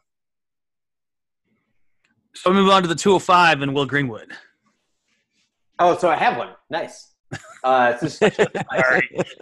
My bad. Mysteriously traded back out of the first round, and didn't even notice it. So it's also know your leagues, everybody. So on my list that I made earlier, I think we're actually going to pivot just slightly here. And in Superflex at the 205, I'm going to take Daniel Jones. Yeah, baby, Daniel Jones. Love it. I moved Butler pretty far down after his draft capital, and I have initially J.J. Arcega-Whiteside and Devin Singletary there, but I think I want to go. I just want to go safety here, and in Superflex, I'm going to pretend that these are the leagues that I'm in. And I'm not normally very quarterback deep, more than 3 or 4, and I think Daniel Jones has at least a great holding value there. And in this draft, I'm kind of hedging bets and taking less risk. Yeah, all kidding aside, I think this is where he should go. Because I remember last year, even though Paul told us, Josh Allen, you want to invest in him, a lot of us didn't. And he slipped really far in Superflex drafts, and a lot of them. And, we could be wrong about Daniel Jones. We just don't know. If you look at history, the draft capital spent on him, I think it's a great pick. I may be on an island here. And I don't think he's going to work out. But at the 205, a quarterback in a Superflex league, come on. And even if we are right, even if the NFL is wrong and we're right, and he's Ryan Tannehill or Andy Dalton, that still has value in a Superflex league. And considering how much uncertainty there is in this draft and where we are in this draft and what prospects we're picking from, even if we're right and he's Ryan Tannehill or Andy Dalton, it's still good value. And what if the offset chance Dave Gettleman's right and Gil Brandt's right, and he's some version of Peyton Manning or Eli Manning? Well, then it's the best pick, like, in the Superflex league ever, basically. So I mean, like, I think it's definitely the appropriate value. And if he's at least worst case 3-4 years of Andy Dalton or Ryan Tannehill, I think that's good enough. And if the NFL's right and Gettleman's right and Shermer's right, well, then you hit a home run. I think the coolest thing about Daniel Jones, if you go to Player Profiler, his best comparable is Davis Webb. Full circle, baby. It's full circle. No, I think it's a great pick, Will. We talked about this before as well. I think this is a, early second. We're getting to dart throw range. I mean, there's some educated dart throws and some decent draft capital dart throws. But, I mean, if you're going to take a quarterback in Superflex, I mean, taking one that was, picked in the top 6 picks of the NFL draft is a decent bet, man. So, because I think you're going to see Drew Lock also probably go in this second round of Superflex drafts, and I just think Table talk, Trey. Man. to be able to get the draft capital of the 6th overall pick at this point in Superflex is awesome. I like that Paul couldn't even say, and what if Gettleman is right? Without his face just breaking into laughter at the sheer thought of it. I'm first hoping time for everything, John. I'm hoping he's right. I mean, there's only so much more losing I want to watch, but I have my doubts. Yeah, and if that offensive line, they didn't really add anything in the draft. I know they made the pick. They made the trade for what's his face from Cleveland. I mean, Eli could get hurt pretty easily. All right, let's keep moving along. We've got about 7 minutes left, roughly. If people could stay around, I know people have to leave, and 7 picks to make. So let's do lightning round. Trey Barrett, I think, at the 206. I've kind of lost my place, but we'll say Trey's up. Yes, I am up. This is a tough call for me, but just in the sake of time, I'm going to take a guy that I think is going to have some upside long term, and that is J.J. Arcega-Whiteside. So at the 2-0 whatever I am right now, I'll take Arcega-Whiteside. That's the 206, J.J. Arcega-Whiteside. I think that's a solid pick. I think all these picks are going to be like, yeah, I can see that guy going in this range. Paul with the 207. Who are you going to go with here? Yeah, I'm going to go back to we don't have to talk much about him because we already did really lengthy conversations about the tight ends. I'm going to take Irv Smith here. I'm a big fan of him. I think he's as talented as the other guys. And when they finally endlessly move on from Kyle Rudolph, I think Kirk Cousins will really like having Irv Smith there to kind of complement Adam Thielen and Stephon Diggs. Obviously, we saw in the past he utilizes the tight end a lot in Washington, and I think Irv Smith could be a pretty impactful tight end on a Delaney Walker type style, but I think he's much more athletic than that as well. Oh, okay. I think I'm up at the 208, and I just can't do. I was thinking about Butler, but I don't think I can do it, and I'll save that for someone else. Lightning rounds, Ryan. Lightning round. Okay, I'm sorry. Okay, I'm going to do Jay Sternberger, the tight end, Green Bay Packers. I think he's a guy that's interesting. I just like the landing spot at the late in the second round. I just kind of like his upside there. So Jay Sternberger is who I'm going to go with. And then the 209 would be Kyle Richardson. What's up? I'm going to take Hakeem Butler just because I can't go through a rookie draft and not take one of my favorite players. That's a great Sternberger just went before him. Kyle, how are you not upset about this? Dude, that's a great pick. Guys, lightning rounds. Did I just miss getting him and Andy Isabella by 1 pick? Dang it. So what am I, 209 now? It is me now, right? I think I've been going after Kyle. 210, but it's you. Okay. Oof. Oh, man. I got jeez. Hard. Yeah. God, Drew Lock's probably the right call, but yeah.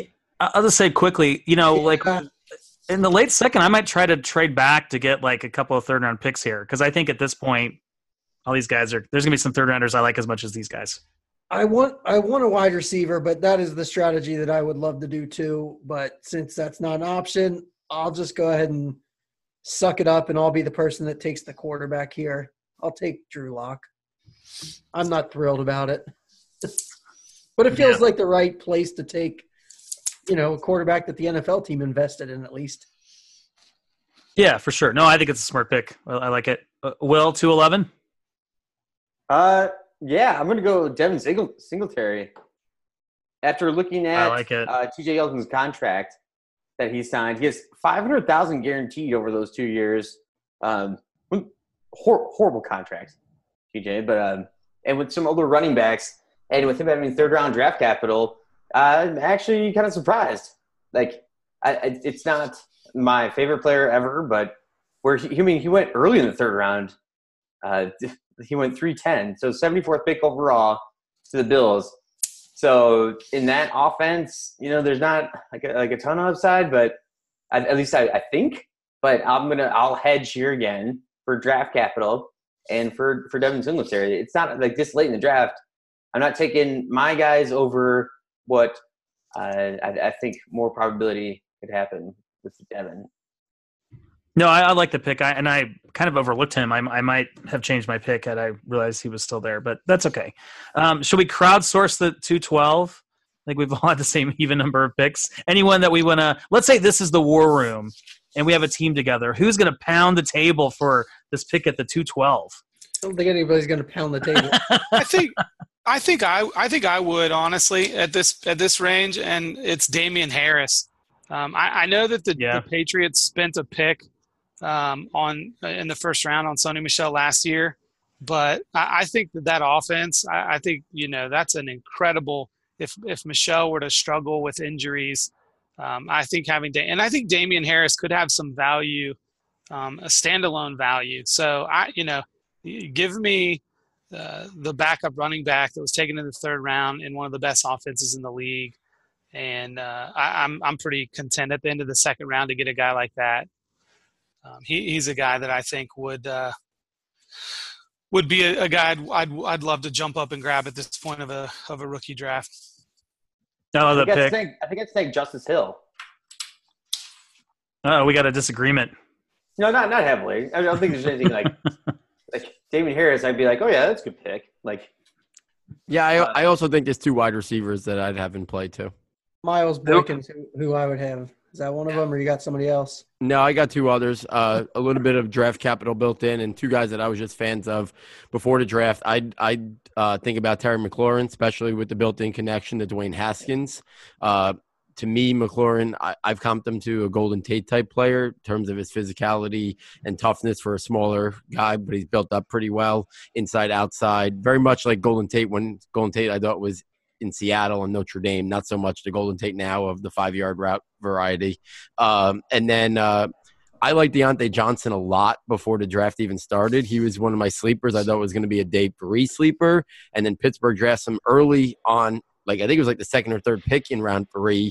And, they could lie. But I don't know why they would have went to the lengths that they did after they picked the pick in their announcement that they had a first-round grade on him. And if the Steelers do one thing right, it's draft wide receivers, and usually they get them in that second or third round range, or sometimes even further back, and develop them.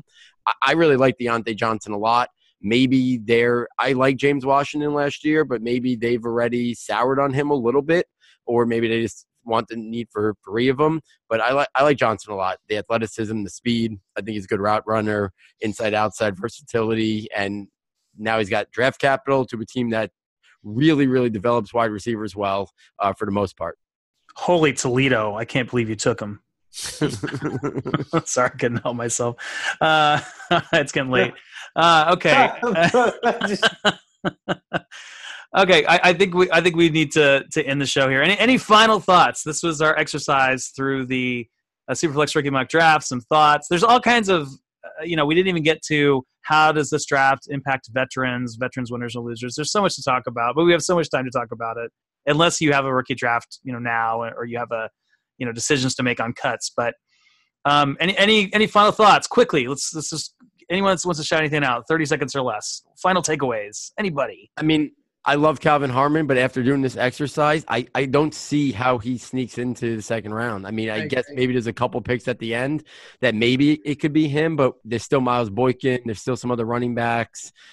Maybe if it's not Superflex, he can sneak in if the quarterbacks get pushed down the board. I know I have him after Miles Boykin. Those are my next 2 wide receivers. But I love the player, but this is Equinemius St. Brown in terms of the pre-draft, the post-draft, how much it swung. Which I think it brings up a great point of the winners. I feel like of the draft class this year: Green Bay wide receivers, the New Orleans wide receivers overall, maybe even like Simi Cobbs, who ended up being picked up off the practice squad. To them, there'll be some very interesting developments on that team. Green Bay running backs, the Colts running backs, at least for this season. I think this draft is very interesting for places players who are at risk ended up being pretty safe. I think looking at not necessarily the skill position players that were drafted, but looking at like the offensive linemen that were drafted, the Bengals with their pick. I know a lot of people thought they might go defense and probably would have if Devin Bush hadn't been taken off the table there. But I think them helping out the offensive line is a huge help for Joe Mixon. I'm curious about. I know we talked Superflex here, but I'm curious how quickly somebody would take Kyler Murray and a single quarterback. Does anybody have any spot how would you take him at the end of the first, beginning of the second, with the expectation that, man, if he hits, look at what's happened in the past couple of NFL drafts. What's going on with the quarterbacks that are hitting? I think recency bias with Patrick Mahomes is going to get people to say, "Oh, I'm gonna invest in Kyler Murray super early." Yeah, I think he ends up going round 1 just because of what we basically talked about. There's so much uncertainty. Like, I could see somebody even saying, A.J. Brown or Kyler Murray. A.J. Brown might just be safe, and if people think that Corey Davis is the guy there and now he's going to be a secondary guy, somebody might say, I'm going to take a shot on Kyler Murray being a top 5 or top 4 dynasty quarterback in the future. So I think with all the uncertainty and so few running backs locked into round 1, I'd actually be surprised if Murray doesn't go in round 1, I think, now. Yeah, I totally agree. It's definitely the thought that crossed my mind where I have those 1 QB leagues, late first, early seconds. Where do I take Kyler Murray? Where do I take him? Great point, John. Really great point. And I think with that, we're all getting tired. It's been a long weekend. We still need to wrap our heads around what we're going to do in our dynasty leagues and our rookie drafts. Hopefully this conversation has helped you and not confused you even more. But I want to thank everyone that joined us. Tyler Gunther, who's not here, John Bosch, Paul Perticchese, Kyle Richardson, my partners in crime, Trey Barrett, Will Greenwood. I'm Ryan Livergood, and we are the Fantasy Joes. Good luck, everybody, for drafts starting. Good luck. Thanks for having me. Thanks for being here, guys. Thanks, guys. What's going on? Have a good night.